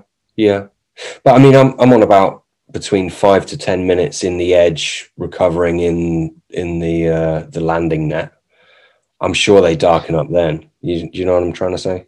Yeah, that's probably is a stress thing. Yeah. But, it's. I mean, I've never actually had one out of the water to see how quickly they turn, but certainly, I don't think I've used a live bait since the early '80s. But back then, when we used to do the bucket trick, they'd change colour overnight. Yeah. That'd be roach and chub or whatever else we were using. Yeah, I mean, a lot of these imported carp are they're just basically bred in basically swimming pools or extremely large paddling pools, and they're so dark because obviously it's clear water. And fisheries buy them. I mean, I don't agree with buying those types of fish anyway, so it serves them right, but they'll put them in their water and then wonder why they're pale as anything, and it's obviously just their environment. Because they've overstocked like most of the carp lakes nowadays. Some murky water and they're just not getting the light penetration, and they just go light as anything. It is very but it certainly, I mean, I mentioned it earlier on, and it was we've really just talked about fish changing colour, but it actually increased the average weight of the fish I was catching. Realising some of them bigger fish were living in the deeper. The smaller ones seem to live where most of the food's going, which makes sense. And most of the anglers, if they could, they'd be fishing the shallow areas. So that's where the younger growing fish would live in. So just to switch gears a little bit, do you, how do I put this? When you're tackling a water, do you do certain things that would potentially limit your odds of catching the smaller fish and increase the odds of catching the bigger fish? Is there anything out of the box that perhaps people wouldn't be aware of?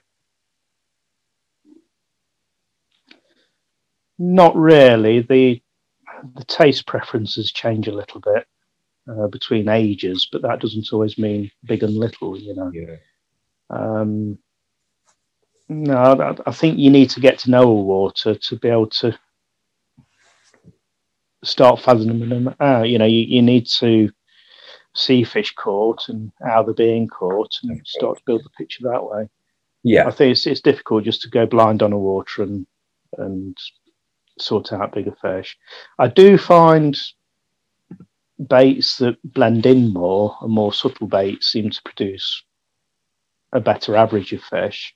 If you just want the bobbins moving, go in there bright, obvious, and everything else, and you'll catch the young ones that are darting about, grabbing everything that's going. Dark up bait scenario, or not necessarily dark up bait, a sandy coloured bait on a sandy bottom. It looks quite a bright bait when you're casting it out, but have a look what they sat on the bottom.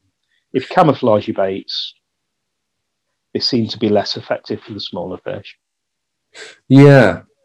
Well, I mean, a black bait, which we would think is dull, is actually very bright on a very sandy bottom. Yeah, stands out like a sore thumb on a lot of waters. Yeah. But I think as fish get older as well, they utilise different sensors to what they do when they're younger. I'm sure when they're young, the eyesight is quite an important thing for them. I think that becomes less so as they get older. Yeah, I was going to ask your opinion. I mean, I personally think it's that the younger, more energetic carp, they see it obviously, and they're quicker to it. I don't think it's that the bigger fish wouldn't eat the brighter bait. Do you agree with that? Do you think it's just they don't get to it first, or do you think they're more wary of a brighter bait? No, I think the young ones beat them to it a lot of the time. Yeah. I think it was Kevin Clifford wrote years ago in this. I think it was Kevin on Redmire, and he was baiting up with jelly tots from memory, or one of the kids' sweets that's all different colours. And he noticed even back then on the first baiting that the little fish were grabbing the bright ones, and the bigger ones had come and mop up what was left, basically. And that's something that's stuck in my head since being a kid, really. I mean, it's always been semi-part of how I've thought along things. Yeah, interesting. Always worth ringing the changers and just saying, fish a bright bait, fish a dull bait. Well, not so much dull, a bait that's going to blend in. And this is the thing, there are so many variables in angling. This is the thing, you can get these ideals in your head, and sure, you can have them as go-tos, but ultimately you've got to figure out what is going on that water, how the target is feeding, and you just got to... and somebody will always catch one on an orange pop-up 18 inches off the bottom. Yeah. There'll always be the exceptions anyway. 100%. I remember having a winter session with mentioned him earlier, Hutch, Mark Hutchinson. He lives very close to Drayton, which is just stuffed full of suicidal carp. Yeah. And I'd never fished it before, and I'd been going through a bit of a tough period, and he sort of had me over for a bit of a social day. And it everywhere had been froze over for a while, and it thawed on the Thursday, I think it was. He rung me up. He says, "Do you fancy going to Drayton? It's thawing out." I went on the Saturday, and I think we had 50 doubles between us in the day. It was ridiculous fishing. But I think I only saw 3 or 4 other fish caught all day. And I picked up on it then. I was using one of the baits that don't produce anymore, Gurkha Spice. And it was basically a sandy coloured bait, was its natural colour, it turned out. I never used dye or anything. And Hutch was doing well on cell.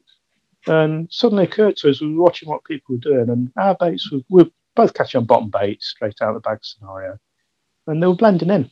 It was as camouflage colour as you could have given them, really. And that was midwinter, when people think about high flavours and, bright looking baits and everything. Yeah, I was watching people chucking the bright pop-ups about, and this, that, and the other, and we seem to be the only ones catching them. Mm.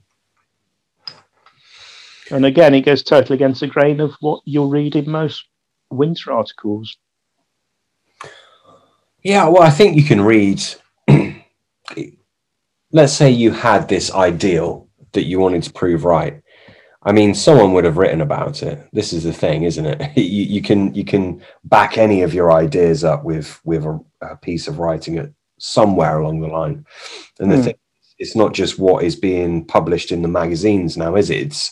It's Google, and there's a whole back catalogue of writings for the last, 10 years or whatever it might be, however long it's been going. So yeah, and I suppose that circulates around, but I don't know if I can't help but thinking that takes away from some anglers' exploration of themselves. I think you got to go out there, you got to test it yourself, you got to look, you got to watch definitely see what's happening. And I think perhaps a lot of that is being lost in place of, let me Google, whoever carp superstar, let's see what they're doing and see what they think. And then it's almost like people don't have to think themselves or draw their own conclusions.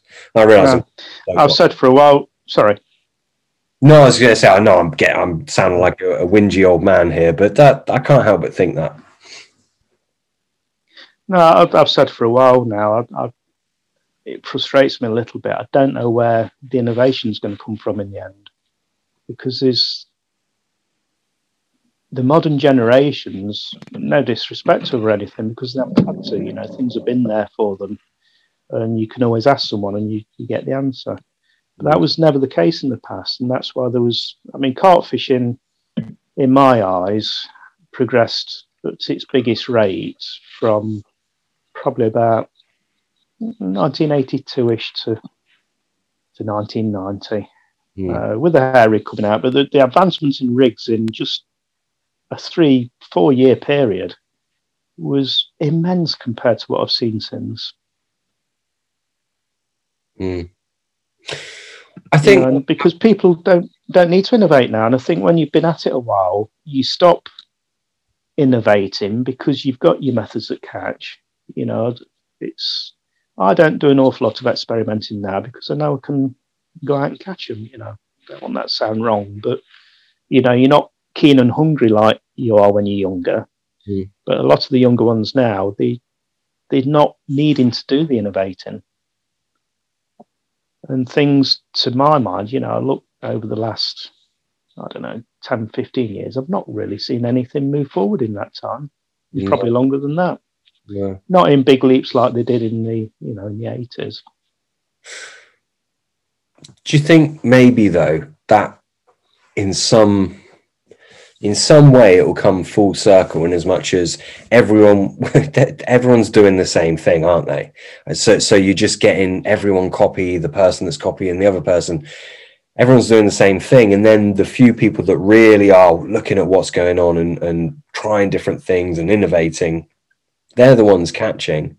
And do you think it'll almost come all the way back around, in as much as you've got a few people that really are sort of having it off from taking things outside the norm? Yeah, definitely.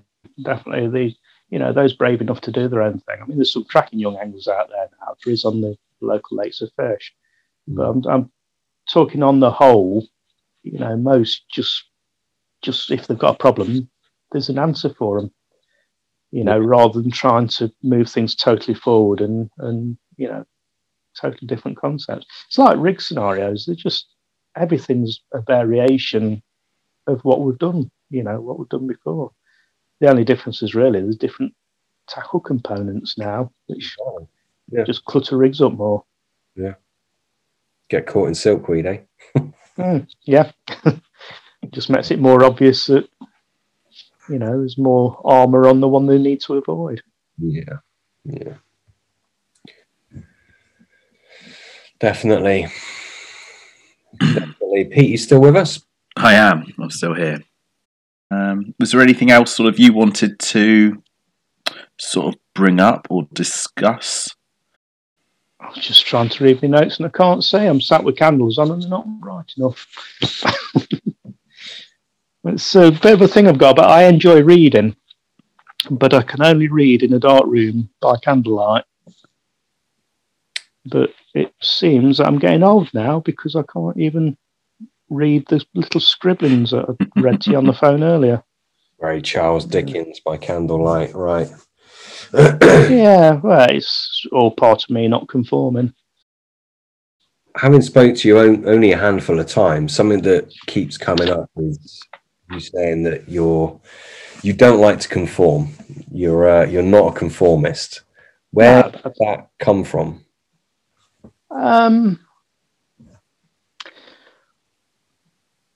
Carp fishing and punk rock came into my life at the same time in 1977. And a lot of the punk style, I was obsessed with it. And a lot of that was the non-conformation and everything. And I guess it probably just stemmed from there. I've just not wanted to ever fit in. Yeah, I'm probably a bit of an oddball to try and categorise because, like I said earlier, you know, I fish traditional ways, I fish ultra modern ways. You know, I don't do things to please other people. I do what feels right for me all the time. Yeah. And that goes through everything from the vehicles I've driven over the years to the way I dress to to whatever. I want to be me.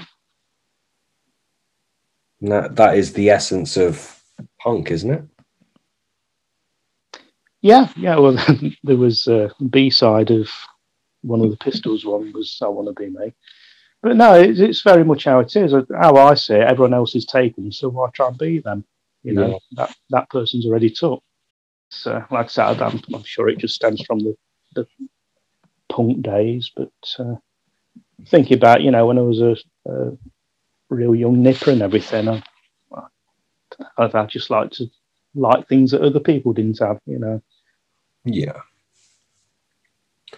Yeah, and I suppose back then, carp fishing was a little bit punk in that nature, wasn't it? It was exactly why I got into it. It was the thing that you didn't do. If you read some of the early books, it was often quoted that life isn't long enough to carp fish. But, the biggest problem was finding a water with actually had carp in it, or more than half a dozen carp in it. It's, again, a very different thing nowadays. Carp anglers seem to expect to get some action during a weekend. Yeah, we'd fish all season and hope to catch half a dozen. These fish just they weren't around. And I'm sure majority of people carp fishing now, there's no way they'd have started carp fishing back in the day. Yeah. It seems to be the fashionable thing now, it's... it's something people do, and it's quite a social thing now. Yet, again, it was all totally different. I always sort of make the joke that a lot of the guys you see on the bank at the time, you wouldn't really want them babysitting for you. It was all oddballs, but I think that's why I got on with a lot of them. If you talk to anyone who's been around, quite a lot of years, you'll get a similar thing, just a general spezzy angler. It was a real minority character in the sport. There was loads of general pleasure anglers and loads of match anglers. I've always lived very close to the River Trent, and used to struggle to get on the Trent at the weekend. It just matches for miles and miles and miles. But it's the opposite scenario now. Just nearly everybody. Well, there's not so many spezzy anglers anyway, but loads and loads of carp anglers. Yeah. Is there a particular time in your angling that you look back on the fondest? Mid-80s. Wow. Everything had moved on quite quick. I was very, very fortunate to be early on the hare in my area. I was one of the first ones to use pop-ups, and I had quite a few edges, which made carp fishing very, very easy for a while. And it was great, what it's like. If you're successful at something in relative early years, you really, really like it. But no, I just loved that period, and it was all very much, like I said earlier, the rig advance. I'm not really into rigs nowadays, but at that time it was all rigs and bait, and we was all inventing things. You might have had half a dozen different people in different nets that would inventing the same thing, but a lot of us came up with what we thought were new, unique things. But give a lot of people the same problem, several people are going to fix it. But no, I loved that period. There's still a little bit of naivety as well about it. We didn't know the fish like we do now. You were still fishing waters, thinking there could be a really big fish in there. No, they were my special times. Yeah, something that I know you were looking over your notes for questions from some of your followers or subscribers, what have you. Something that we got so many questions about, and we still do, to be honest with you, is when you spoke about moon phases. Yeah, people struggled with it a little bit, and that's probably my fault for not prying in enough. But a lot of people wanted clarification as to when is a good moon phase to go and catch plentiful amounts of carp, and when is a good moon phase to go and catch the bigger carp? For those listeners that were kind of angsting about what we said on the last episode, can you clarify for them sorry. Total simplifying it. If you just want to catch as many as possible, if you want to bag up when everything's feeding, is anywhere from the start of the new moon to the full moon. Mm-hmm. Well, to a few days before the full moon. That, to my mind, is the easiest time to catch carp. Once you've got to the full moon, then it's dying back down to the new moon starting. That's the most difficult time, in my opinion. Yeah. The older fish feed regardless. Around the full moon, which it's got this thing now that it's a special time for catching big commons and everything else. Mm. It's one of the worst times to try and catch carp. But again, the older ones continue to feed. And that's the reason that they tend to slip up on the full moon. They're one of the few fish in the water that's feeding. If you've got mixed aged fish. If you've got a lake full of young fish, I wouldn't bother fishing on the full moon. Mm-hmm. Yeah, so basically what you're saying, just to put it in layman's terms, people, which you did, to be fair, but if the moon is getting bigger and it's relatively small, that is going to equate to more mouths feeding in the lake. Yeah. When the moon is right at the end and it's near its biggest, and let's say 2 days either side of the full moon, less carp and less fish really are going to be feeding. But the bigger ones, the big commons and big mirrors, will continue to feed.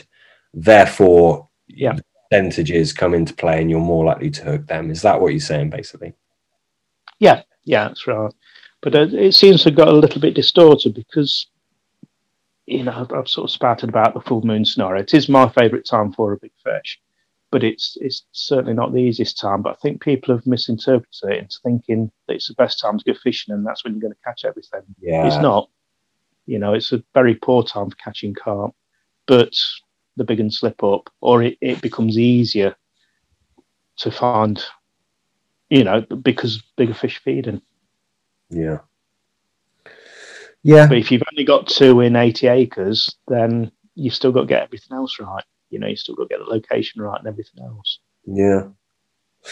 And it's water dependent, isn't it? I mean, me and Pete were on a water. Pete, I don't know if you remember this, but I used to be heavily into the moon phases.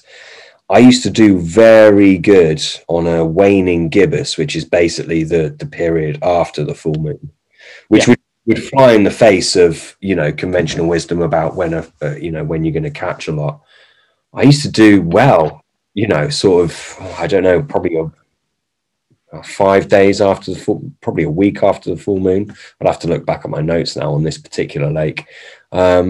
So that just flies in the face of what we've just been speaking about. So I suppose the ultimate thing is find out what's working on your water and use this. Yeah, definitely. Because, you've always got, something that goes against the rule anyway. As I said earlier, you get somewhere where orange popple painting yourself the bottom is the way, but it's take it to 20 place and it's not. All you can do really is just take recordings from where you are. Mm. I'm in fortunate position of having diaries that go back to the 70s, and there's so many of the better fish I've had have come at times when I'd expect them to come, but they still feed every day. So you're just as likely to catch the biggest fish in the lake, in the peak feeding period as you are on the full moon. Yeah. It's just looking at the averages of the fish on the periods that I try and work around now. I mean, these days I don't feel so desperate to go and catch a fish, but I'll try and put the odds on a better one. I'll make the effort when the full moon's there, but knowing that I'm not going to be catching lots of fish.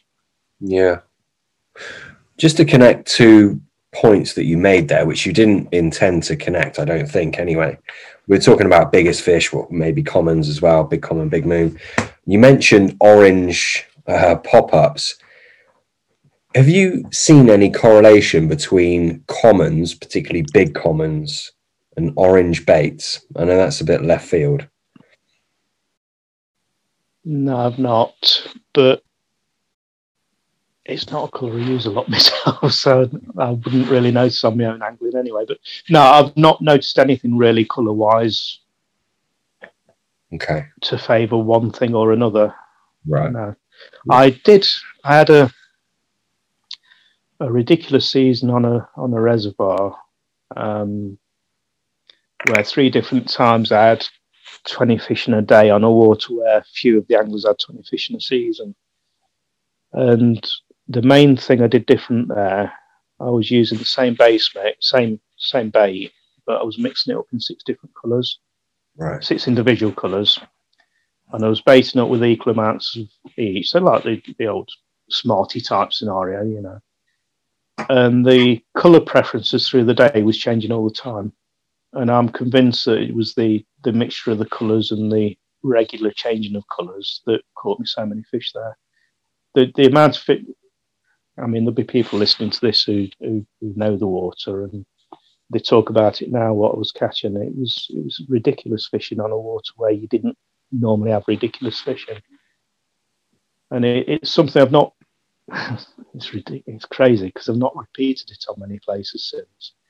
But it was just basically using exactly the same bait, rolling it in 5 different colours, and baiting up with little and often. I can remember I used to put like 3 purple out, 3 red, 3 brown, 3 yellow, 3 whatever, and just kept topping it up every 30 minutes, but changing the hook baits all the time. You get a quick succession of takes on red, then it a good quiet, and start changing the colour over on the rods. Then suddenly you get a quick flurry on another colour.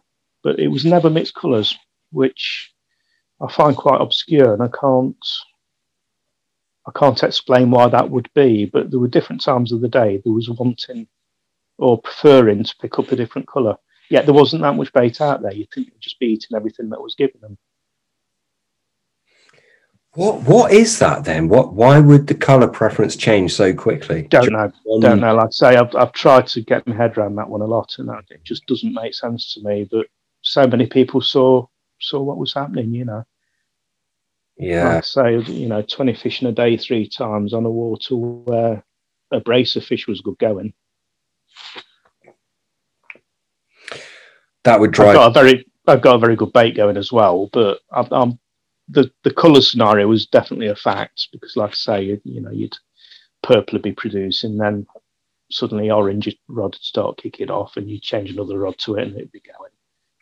But there was such short periods. Things like that really, they interest me, but they aggravate me.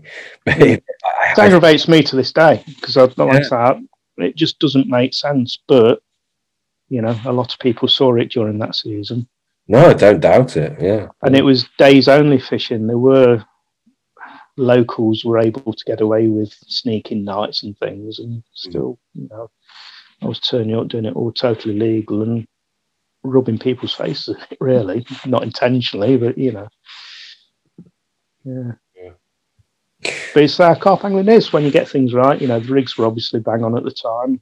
You know, it was probably a different sort of baiting than what they was used to. You know, fishing it like a match angler, constantly trickling it in, quite a lot of casting, but you know, the colour scenario was just obscure. But you talk to a match angler, you know, they'll be catching on red, they'll change to bronze, maggot, and start catching again, and they'll change to white and start catching again.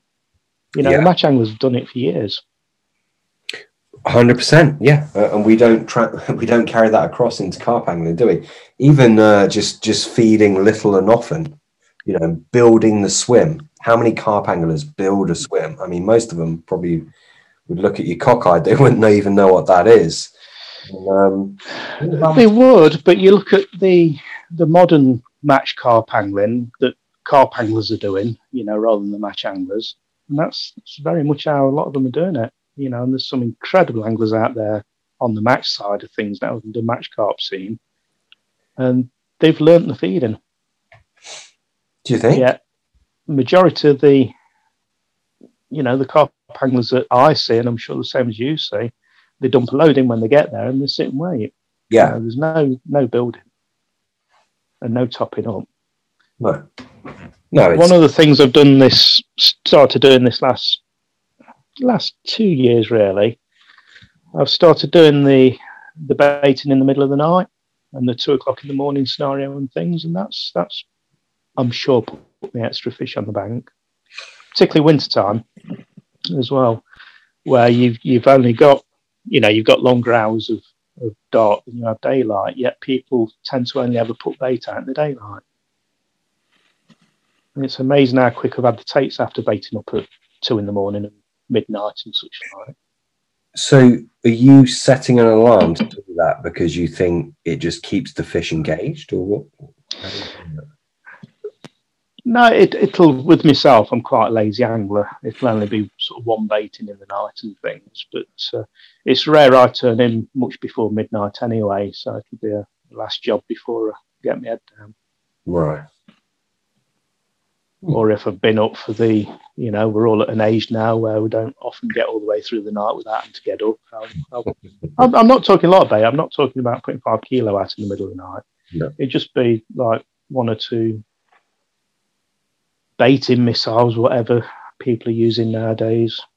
I've actually been using the air bomb quite a bit this year. The one that sprays your bait. The spot on top of the spot. That's quite a big edge on waters when people aren't using them. Do you mean the Total Fishing Gear? Yeah. Spot? Yeah. You put the ring in the back and it basically ejects mid-air, doesn't it? That's right. Yeah. You've got a total different.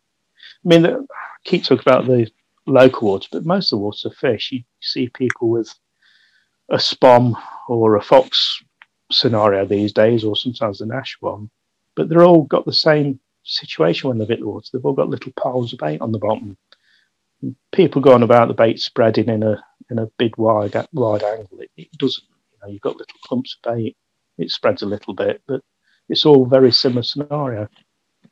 With the air bomb, it's just like throwing a load of bait out your hand. You've got a nice spread with it. You're making the fish move between each bait, so the rigs become more effective as well. Yeah, definitely. Yeah, I think you need movement, don't you? The fish need to be moving. The more the fish move, the easier they are to hook. Simple as that. I think that's probably a little bit more subtle than a bloody heavy spom crashing in the water. I'd like to think just a little peppering of boilie or pellet or whatever it is you're using is possibly a little bit more acceptable for the carp. Yeah, I'll go back to the stalking scenario. And on my early years of carping, I was quite lucky to. My local at the time, the water sort of did apprenticeship on, as they say. A lot of it was eyeball to eyeball stalking. And I found there, gin clear water, you're watching the fish coming along and such like, and dropping up baits in front of them, all visual, no rigs or anything, you're just waiting for them to suck their up bait. But there I found, throw in half a dozen lumps of paste at the time it was in, didn't spook them as much as throwing them in one at a time. And again, it's that sort of noise, a spread of bait seems to still work as an attractant in a lot of places. I know the very, very heavily fished waters, the ones that are flogged to death, then, a spom crashing in is going to signal food anyway. But I think on some of the, the place with a few less fish, where the fish are a bit cuter, that spread and splatter of bait definitely doesn't speak as much as a single one at a time. How hard do you have to hit the clip with those? Depends how big a spread you want, and also how high you hit them to the spread. You do need to hit them pretty hard. When originally the first one they brought out was quite a large one, and I've got to admit I struggled a bit with them at the ranges I was fishing. You have to hit them to open them, but they brought a midi one out. I don't know if it was this year or not. I've only had the midi size one this year. and those will get on with great. They're light enough to hit hard, and the only downside, you need to pop a float up to start with just to get your distance. But once you've got that and you've got it clipped up on the local, my rod's been marked up for 2 different swims. I can catch at the same range, and you don't have to alter it. Obviously, if it's really windy, they're going to go a bit further. But once you've got them sorted, they're pretty good. But I like a spreader bait anyway. I don't want it on a kitchen table. Mm-hmm. I think for me, you can fish in a way that you would do if you were using a throwing stick. Or a catapult. I've always had more action on the catapult than anything. Yeah. But obviously, you're limited to range. how far you can catapult baits, but with these, you can put them a lot further. Exactly. So then you'd use a stick, but obviously, if there's bird life sticks, I mean, you hardly get one to the bottom with a stick. Exactly. Exactly. Yeah. But the other thing with it, people don't seem to have picked up on, they're a great tool for relatively close range and small water as well, because you're not doing that crashing in. Yeah. If you've only got to spray the baits 20, 30 yards, it hardly needs to leave the tip ring. Another one, you can drift them under a overhang, or because they won't open unless they've hit a clipboard. So if you cast them on a line, you can actually pull them back and pull the bait out where you want it, edge it back to a float. Or something I've done on another water is cast one down a bank, go around with another rod, pick the line up, drag it to an overhang, and snatch the bait off back in your swim that way. It's all things you can't get bait in any other way than that. You'd have to give it a real... Such versatile little things. Yeah. And before anyone starts saying anything, I've paid for mine. I've not had any sent me or anything. My order and cash has gone on to them. But no, they're great little tools, but I never see them used. No, I spoke to Pete about it. I'm very impressed by them. Yeah, that's one of the... it's not a breakthrough. You can't give it that kind of level of respect or what have you. But I think they're is pretty big in terms of delivering bait. I mean, not much has really come on in the terms of delivering bait, is it? The Spom was a big thing, and it's bloody fantastic. But this thing, I mean, it's got to be the biggest thing since the Spom. Not as big, maybe, but if you think how it's displaced, then I think it's a huge thing. Go on, Sean. Sorry. Yeah, I think possibly what's gone wrong for them a little bit. They bought the big one out to start with, the same as Spom did, probably knowing that the midi size would be the big seller, but they went to cream a few sales to start with. And I think a few people who use them probably struggled with them, same as I did. Yeah, you could use them, but you were limited on the range with them, or I was. I couldn't hit them hard enough. And they've just dismissed them. Now there's smaller ones out there. It's a great little thing. I think if another company had perhaps brought them out, they'd probably be a bit more popular as well. Yeah, possibly. People are fickle, aren't they? Yeah. And they do look a bit fiddly and messy and everything as well, but, they're doing a different job. Again, it's all having something different in the armour.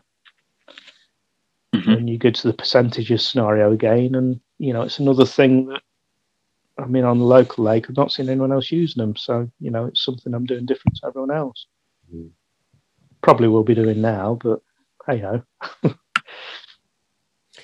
Yeah, it reminds me, I've got a bait spoon and I have it screwed into a long bank stick, like a stick, a storm pole that you'd get on the front of your brolly, really. Yeah. Yeah, decent range of that. Obviously, nowhere near as far as that spod bomb or whatever it's called. It's a similar kind of baiting pattern to that.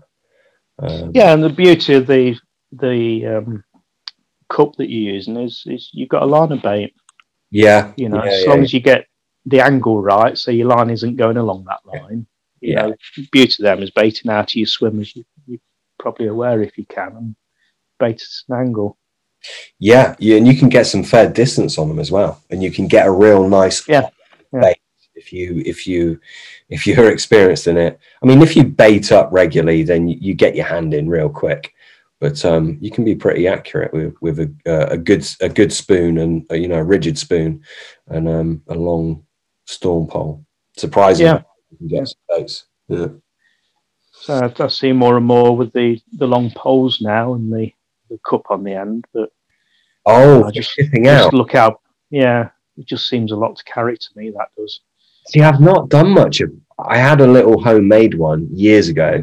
I think Pete's still got. Actually, Pete, you gave it back to me, didn't you? Mm. I think. But Pete, you've got a very long pole, haven't you, for shipping out and slightly dropping, which is totally different to what I was on about with a storm pole, and I was on about launching the boilies with the thing. But sorry, I was changing the subject. I see. Pole scenario. Yeah, Pete, you do a lot of that, don't you? I probably don't do it as much as I should, to be honest. Like Sean sort of alluded to, it's a lot of gear to carry, isn't it? Which sort of I let myself down a little bit on that front because I like to travel light and I do my short sessions and I don't want to be bringing all sorts of gear with me. But they've certainly, I think, they can be an edge. You do use it sometimes, don't you? Yeah. I do use it. I think it's homemade. It works well. Well, you've seen it, haven't you? It does what all the others on the market do. It's quite flexible. But it's not something I use as much as I probably should do. There's a lot of times I think I probably should have brought it, or I'll devise little plans in certain swims. But by the time I get there on nightfall, it's just not another thing I want to be sort of piecing together. And how long is it? It is. Oh, dude, I don't know. I've got probably 16 meters, maybe. It depends how many sections I wanted to make. Anything above that, it's unmanageable because it's too flexible. If you look back, probably the most proficient anglers are the match anglers, and that's what they're doing all the time, really. Mm-hmm. They're tipping off a pole, aren't they? Yeah, little cut. Other than the small waters, where they're fishing little feeder rods for the carp and things, the normal method I see everywhere is poles and a cup and tipping it in. It's as accurate as it gets. See, what I don't get... And consistent.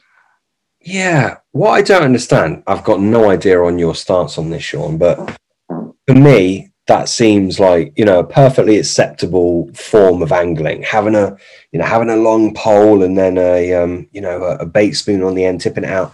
That seems like, I would class that as decent angling. Yet if it was a bait boat that was essentially doing exactly the same thing, for whatever reason, I wouldn't knock anyone for it. Everyone, do whatever makes you happy. But for me, I just wouldn't feel like that was quite cricket. And I don't know why. I don't know if you have thoughts on that, Sean. I've managed to go 43 years without using a bait boat. I don't get my eye horse about it. I don't like to see them on the lake. I'd rather people didn't use them, but it's a generation we're in now. It's people do. To me, a lot of the things that you practice to get good at is out the window when somebody's got a boat at the side of you. And I think you can have too many shortcuts. Yeah. I agree. What about long bait poles? I've not really got an issue with that. Yeah. But a long bait pole isn't going to be going more than, I don't know, perhaps they do use them really long, but, you summed it earlier saying that, 16 metre is about as much as you can manage. I'm sure people can perhaps push to 20 or whatever and perhaps more, but they ain't going to be 200 yards, 6 inches away from an island. You're a lot more limited to what you can do with a pole. Yeah, fair enough. Yeah. I just find it interesting. I'm anti-technology. We had on the half and from the Deeper sonar on the podcast. Right. And I struggle to get on board with technology in carp angling, even though I know that's massively hypocritical because I use a bite alarm, and a receiver. So I know it. I'm, really pot and kettle, but I just find it hard to get on board with the technology. Yeah. It's difficult. It's very difficult because you can. Again, it's something I mean, they used them on the local lake and they scare the fish. A great big bloody golf ball going out there. And there was a classic one. I'm not sure if it was last season or the season before. I was in the corner of the lake, started getting a bit of activity on the bobbin, started getting a few liners, fish had moved in. And somebody moved in at the side of me with one, straight to the front of the swim, cast one out, never had a twitch after that. Just everything departed on one cast. And what we started getting on the local now as well is anglers turning up in the winter and going around the lake, swim until they find something. And generally, they've just stopped the fish from feeding for the rest of the day. They just spooked them all around the lake. Yeah, 100%. 100%. I suppose they would argue that, well, you'd do that with a marker float. And I guess that would be their argument. Yeah, but you don't tend to go around the whole lake, do you? And you've never got a quiet corner to move into once one's been around with one. Yeah, but it's the old fuddy-duddy in me. It's again, I don't like the easy shortcuts. No, it's perhaps a mildness in me because I've had to do it the hard way, the long way round. But I could use any of these things if I wanted, but I've really got no interest in using one. I don't want to use one. But again, hypocritical because I've got no issues of going out in a normal boat. Yeah. And I've used echo sounders on normal boats. So, it's a very difficult one to argue. So, I don't do. I just, I still prefer to stand on the bank and cast them. And not be certain if the fish are there or not. I don't really want to know they're not there. Yeah. That's the thing. I don't even think it's you being an old fuddy-duddy. I'm, a fair bit younger than you, I think, in the most respectful way possible. And I'm closer to 60 than 50. Yeah. And it just, something doesn't sit right with it. It seems you're taking the soul out of it a little bit. I don't know. I don't know. You're kind of detaching. You're throwing some technology in there that shouldn't be there. You're detaching yourself from this organic thing that should be you and the fish and the water. And I don't know. Yeah, it's like the drone situation, where they're sending them up to look for fish. Again, to me, it's past the boundary. It's they seem to be getting more and more common, but I don't want to see. I want to think I've got it right, even if I haven't. I don't want to confirm to myself there's nothing in my swim. But I mean, climb a tree. You climb a decent tall tree and you got the sunlight at the right angle, you can see a ridiculous amount into that. I mean, I fish very clear waters. If you fish in a clear water, you can see a tree. You really can. Well, I used to fish a water called Murphy's in Leicester, and your car was as close to you as you wanted it to be. There weren't a lot of climbable trees there, but I just used to stand on the roof of the Land Rover. I used to find the fish every single trip like that. But to me, that's manpower. That's you doing it. It's not relying on, something sending a signal back to your telephone or whatever. Yeah. It's your own eyeballs finding them. 100%. Your own efforts. Yeah. Me and Pete used to do the same thing. We briefly fished a water called Rotalic, and I used to drive my little Peugeot, God knows what it was, 205, I think, back then. We used to drive that up to the water's edge, stand on top of that. Perfect. And, you find it. But it just seems a bit more organic, doesn't it? But there we go. But again, like I say, it's very difficult ones to argue because we all, both said, we do things that are similar anyway. Yeah. So I'll use a boat. I still try and cast, but I've got no issues baiting up from a boat. No, me neither. Yeah. No, I've got no problem rowing my rigs out on a big water. I mean, what's that all about? It's odd, isn't it? Yeah.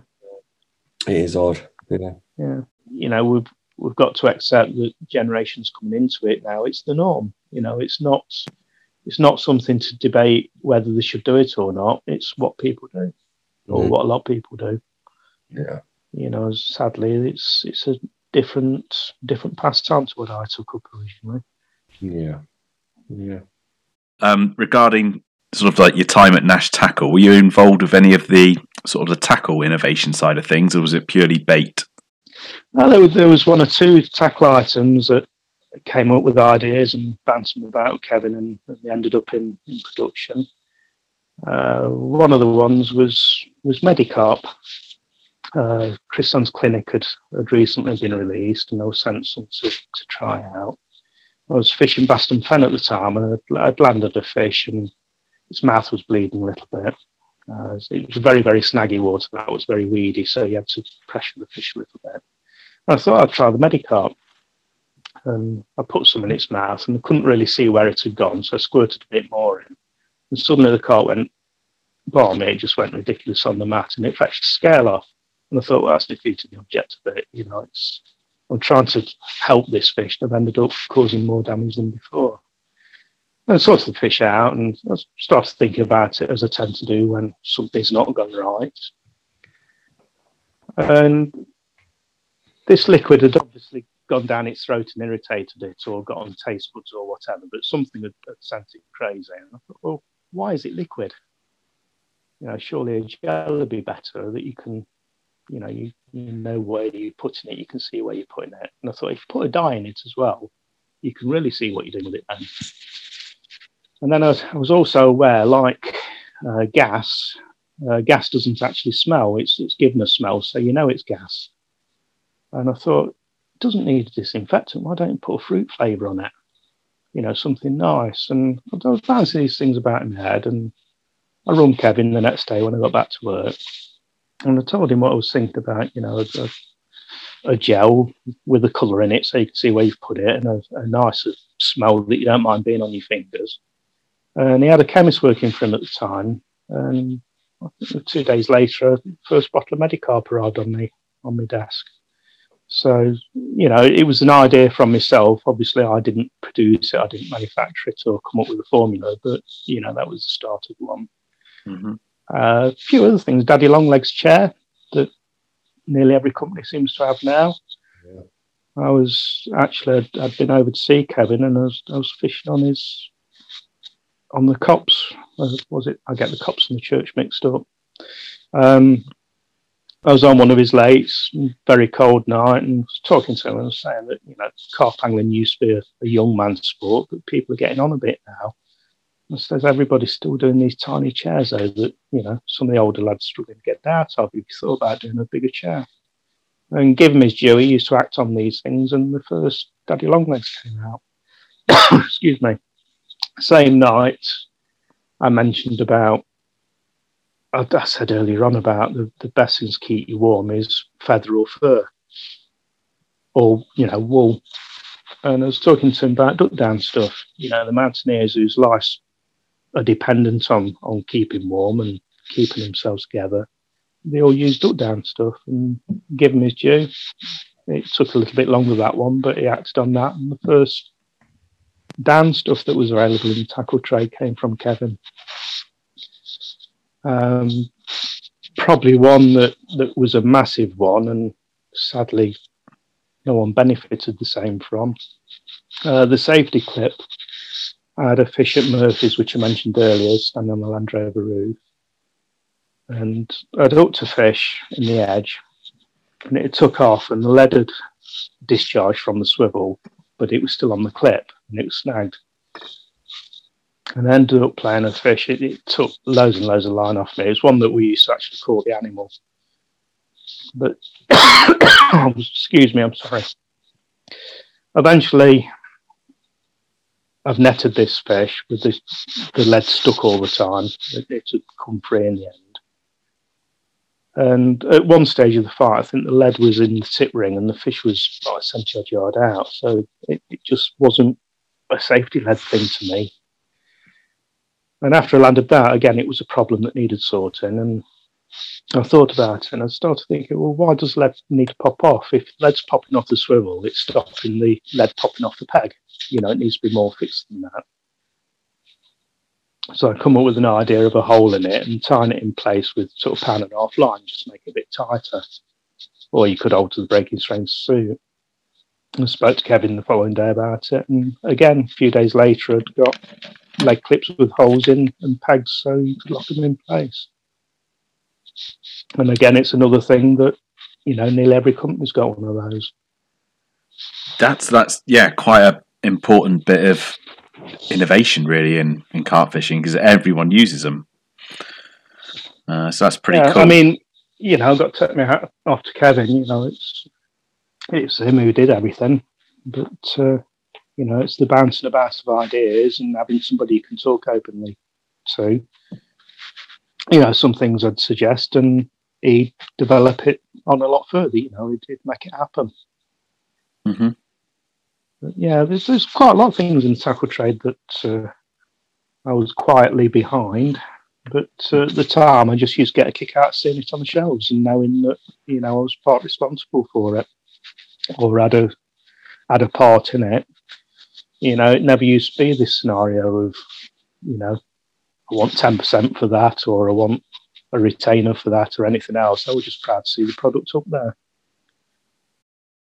There's one or two bits and bobs with the bait. When Nash Bait first started, it teamed up with Rod Hutchinson for a while, and Catchem became Catchem 88. It didn't work between them, so split ways. So Kevin decided to start Nash Baits, and Rod Hutchinson started Rod Hutchinson basically. And the Nash Bait range initially was to be just the pick of the best of the Catchem stuff, you know, because it was a massive range, the Catchem range was. And the thing he didn't have was base mixers. And at the time I was catching a lot of fish on a base mix made with yellowbird food ingredients and such like. And he basically came to me and asked me if I wanted to go his way rather than Hutchinson's side, and put a deal together for me in the days when people didn't get sponsored. And suddenly, it was something I couldn't really say no to. You know, he offered to roll the bait for me. I could use what I wanted and this, that, and the other, as well as tackle. But the condition of it, he wanted to release the base mix that was being used. And, you know, no big deal to me. I think the Monster Pursuit was one of them. I think that was Rob Malin's. There was a strawberry mix. That was one of Kevin's. So all the initial base mixes, there was all, you know, something that one or the other of the sponsored anglers was catching well on. But it was quite nice. The Amber Attract, that ended up in the range for years and years after some of the others had dropped away.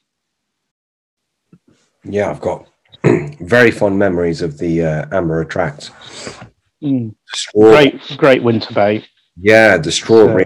Great leakage and everything else. Were you involved with the so-called palatants, which were basically flavours on an oil base? No, I've been quite... I get, when I've got things at work, I'm not one that swaps and changes and tinkers with things a lot. And I think there's only ever Formula One, which was one of the Nash baits. That's the only bait I can remember catching carp on that hasn't been my own bait. That I haven't put together, sort of thing. In the sting oil, I mean, obviously that's no longer produced. That's long gone, isn't it? I don't know if they use it or not. I mean, I still use the same blend in the Raja Spice that we do in Quest baits. Yeah, it's a great blend, you know. It always will be used in one bait or another, you know. Are you able to share that blend? I think the answer. No. No, it was a strange one though. That with on the amber extract, no actual flavours at all, just the essential oil and the base mix. The eels didn't like it. I mean, eels aren't the pests now that they used to be. They're quite endangered. But when I was on Patswell Church Pool, you couldn't actually fish boilies through the summer. You only got a brief period in the colder winter months when you could use boilies because of the eels. Yeah, they didn't touch that. They didn't like it at all. So it was a massive edge that was. I was one of the first people to be able to boilie fish it in the warmer months, which meant I was one of the few people who could fish more than 25 yards out.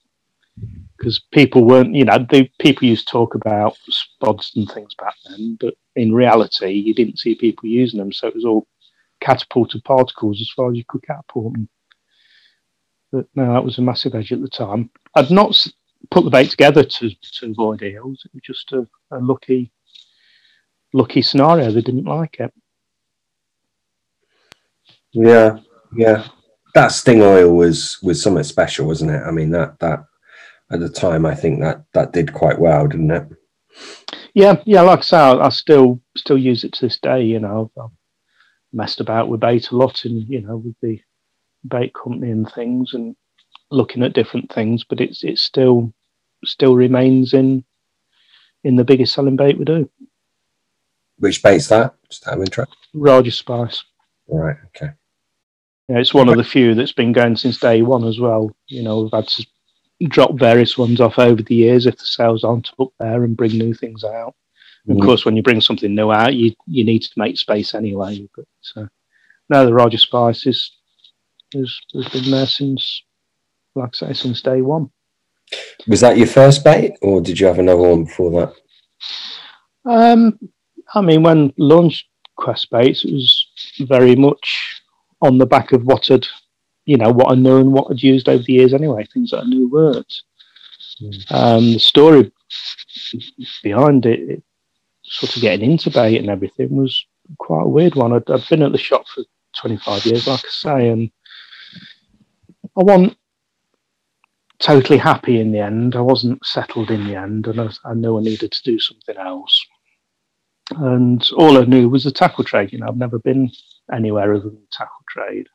And I'd had various ideas what I perhaps could have done. It was one day I was in the shop, and we used to get a lot of insurance claims back then. And this guy had come in, and if he'd had all his gear stolen or not is anyone's guess, because most of them hadn't. But he's replacing all his gear, and I ended up with him and went through, and it's like, looking at rods, and he said, "What do you use?" And I was using Amorphouses at the time. I used these, so I'll have a set of them. Then went along to reels, and I use SS3000. I'll have some of them, and it went like that all the way through, and it was quite silly. I could have told him I was using anything, and I'll have that. But I said to him at one stage, "I hope I never go anywhere where you're fishing, because I'm going to end up going in your bivvy." Just everything he had was what I was using, which was a nice compliment. But then it came to bait, and he said to me, "What do you use?" And I said, And suddenly, alarm bells in my head, and I thought, I can't honestly pick up off the shelf what I use. Because as I said earlier on the Kevin Nash sponsorship, he used to roll what I asked him to roll, or Gary Bays. And I'd always use my own things, other than, like I say, Formula One. I did catch quite a few fish on. And I finished serving this customer, and to the life of me, I wish I could remember who it was. Everything was a blank and a haze after that, because I was starting this bait company in my head of selling what I actually use. What I can honestly say, hand on heart, you'll catch fish on that. Yet, out of all the bait we sold at the shop, there was none of it I used to pick up off the shelf and use. So that's where Quest came from, really, was suddenly having something that I felt I could offer a bit better than what else was out there. So that's integrity in the highest order. So basically what you're saying is, because you couldn't thoroughly answer that man's question, you felt that you needed to go out on a limb, create your own bait company, and sell it to the masses. Yeah, it was suddenly, it was the first proper gap I'd noticed where everyone else wasn't doing it, or in my mind wasn't. You know, I felt as though I could offer a little bit more than was possibly being offered. Now, that's totally unfair to a lot of companies because there's always been some great bait companies out there. But I didn't have anything in the shop that I was happy to just pick up and use. Yeah, everything else was, you know, hooks, rods, reels, line, everything, you know, totally happy with it all, but not bait. And that says it all, doesn't it? Thing is, you can have the best rod going, best reel going, you know, this line that's, you know, super supple and all this, that, and the other. If the carp isn't wanting to suck up that bait, everything else is irrelevant, isn't it? Yep, totally. Yeah. But people will spend. But it's still the thing people skimp on. Yeah, I was just going to say they'll spend a bloody fortune on everything but bait. That's where they want to save a 50p or whatever. Yeah, crazy. Yeah. You won't believe some of the phone calls I get. You know, it's, you know, what's the cheapest you can do me 25 kilo boilies for? Well, what you after? Well, cheapest. And they I don't know. I really should do a cheap bait just to satisfy them, but I can't bring myself to doing it. You can't. You shouldn't do. I don't think you should do. No. No, but that's a little bit of history of quest baits as well. I don't know if I've told that one, or I don't think I've said that one before about where it actually originated from. It was good timing at the time as well. There was an opportunity occurred as well with old silent partner scenario, and it got launched. It happened. Yeah, I mean, Quest Baits has stood the test of time. When was that first incorporated? I went full time on Quest Baits in 2005, so 15 years ago. Okay, I thought it was earlier than that. No, obviously there was a period setting things up and getting ready to hand me notes, because obviously I had to do it on the quiet. You know, I couldn't let anyone know what I was doing or anything. So there was a lot of prep work, getting things in place. But no, 2005 was when I went full time on it. Yeah. Which by that time you were well into your writing, weren't you? Well, I started writing in 1987. Yeah. That was when the first articles were published. I think I had my first series in 1989. I think it was. And I've written lots of different names over the years in quite a few different countries as well.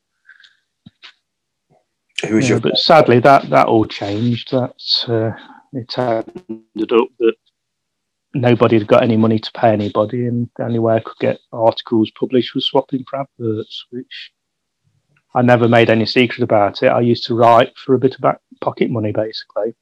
Always declared everything's always gone through the books and such like. But to me, in the 25 years I had at the shop, the only overtime I could do would mean not going fishing. So that was never going to happen. So I started writing. You know, it's just an extra way of earning a little bit. You know, the tackle trade has never been a trade where you earn lots of money. You know, there's a few exceptions on some of the really big companies, but it was a case of the diesel money used to come through the writing.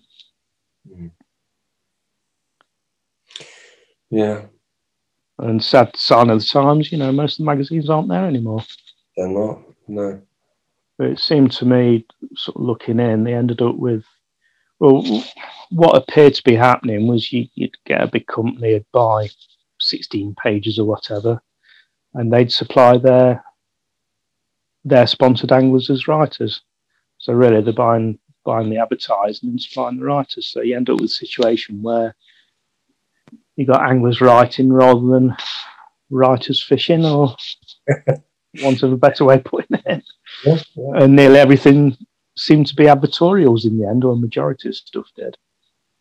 And no, you get quite a disillusion with it, really, from a scenario of people wanting your stuff to suddenly, well, we'll have it, but we can't pay you. Yeah. It's a different world now for sure, isn't it? I suppose. Well, everything's online now anyway, isn't it? But Yeah, it is changing. I think it's changing humans at a core level. I don't want to get too deep on that, but I really think it is. But certainly in the context of angling, it is changing the way people angle and the way people learn or maybe don't learn how to fish. I think it changed a lot. I really do. Well, I think the normal thing now, I'm not the same in anything else. It's, if I want to know something, my first protocol is YouTube. Yeah. I'll watch somebody do it. Yet we criticise people for that. Mm-hmm. But, if I want to go and do a job on I don't know what to do. If I want to know how to cut a tree down or whatever, I'll go and watch how you do it. Yeah. Or if I need to do something on the car, I'll go and watch someone do it before I do it. Quickest way to learn is not how to, you read about it. No, it's to watch someone do it firsthand. And in this day and age of recorded video, we can go on the internet and it's like having someone next to you do it in real life. And that's how you learn the best. By watching, and listen, all those senses come in. Well, I'm quite guilty as well. And when Questbait started, we spent a fortune on videos, on films when you was using actual TV type cameras, and it's so cheap to do nowadays, yet I hardly do any of it now. Yeah, it was quite at the forefront. I remember Pete Castle commented to me once, he had a look at one of the videos and he just couldn't believe how many views it had had. But it's because we were there early, was there at the start of it, yet I don't know, it's the way forward, and I probably need to pull my finger out a bit more, but it's never been so easy to do either. Pete Castle, is he still? He was quite in the limelight at one point, wasn't he? Is he still going?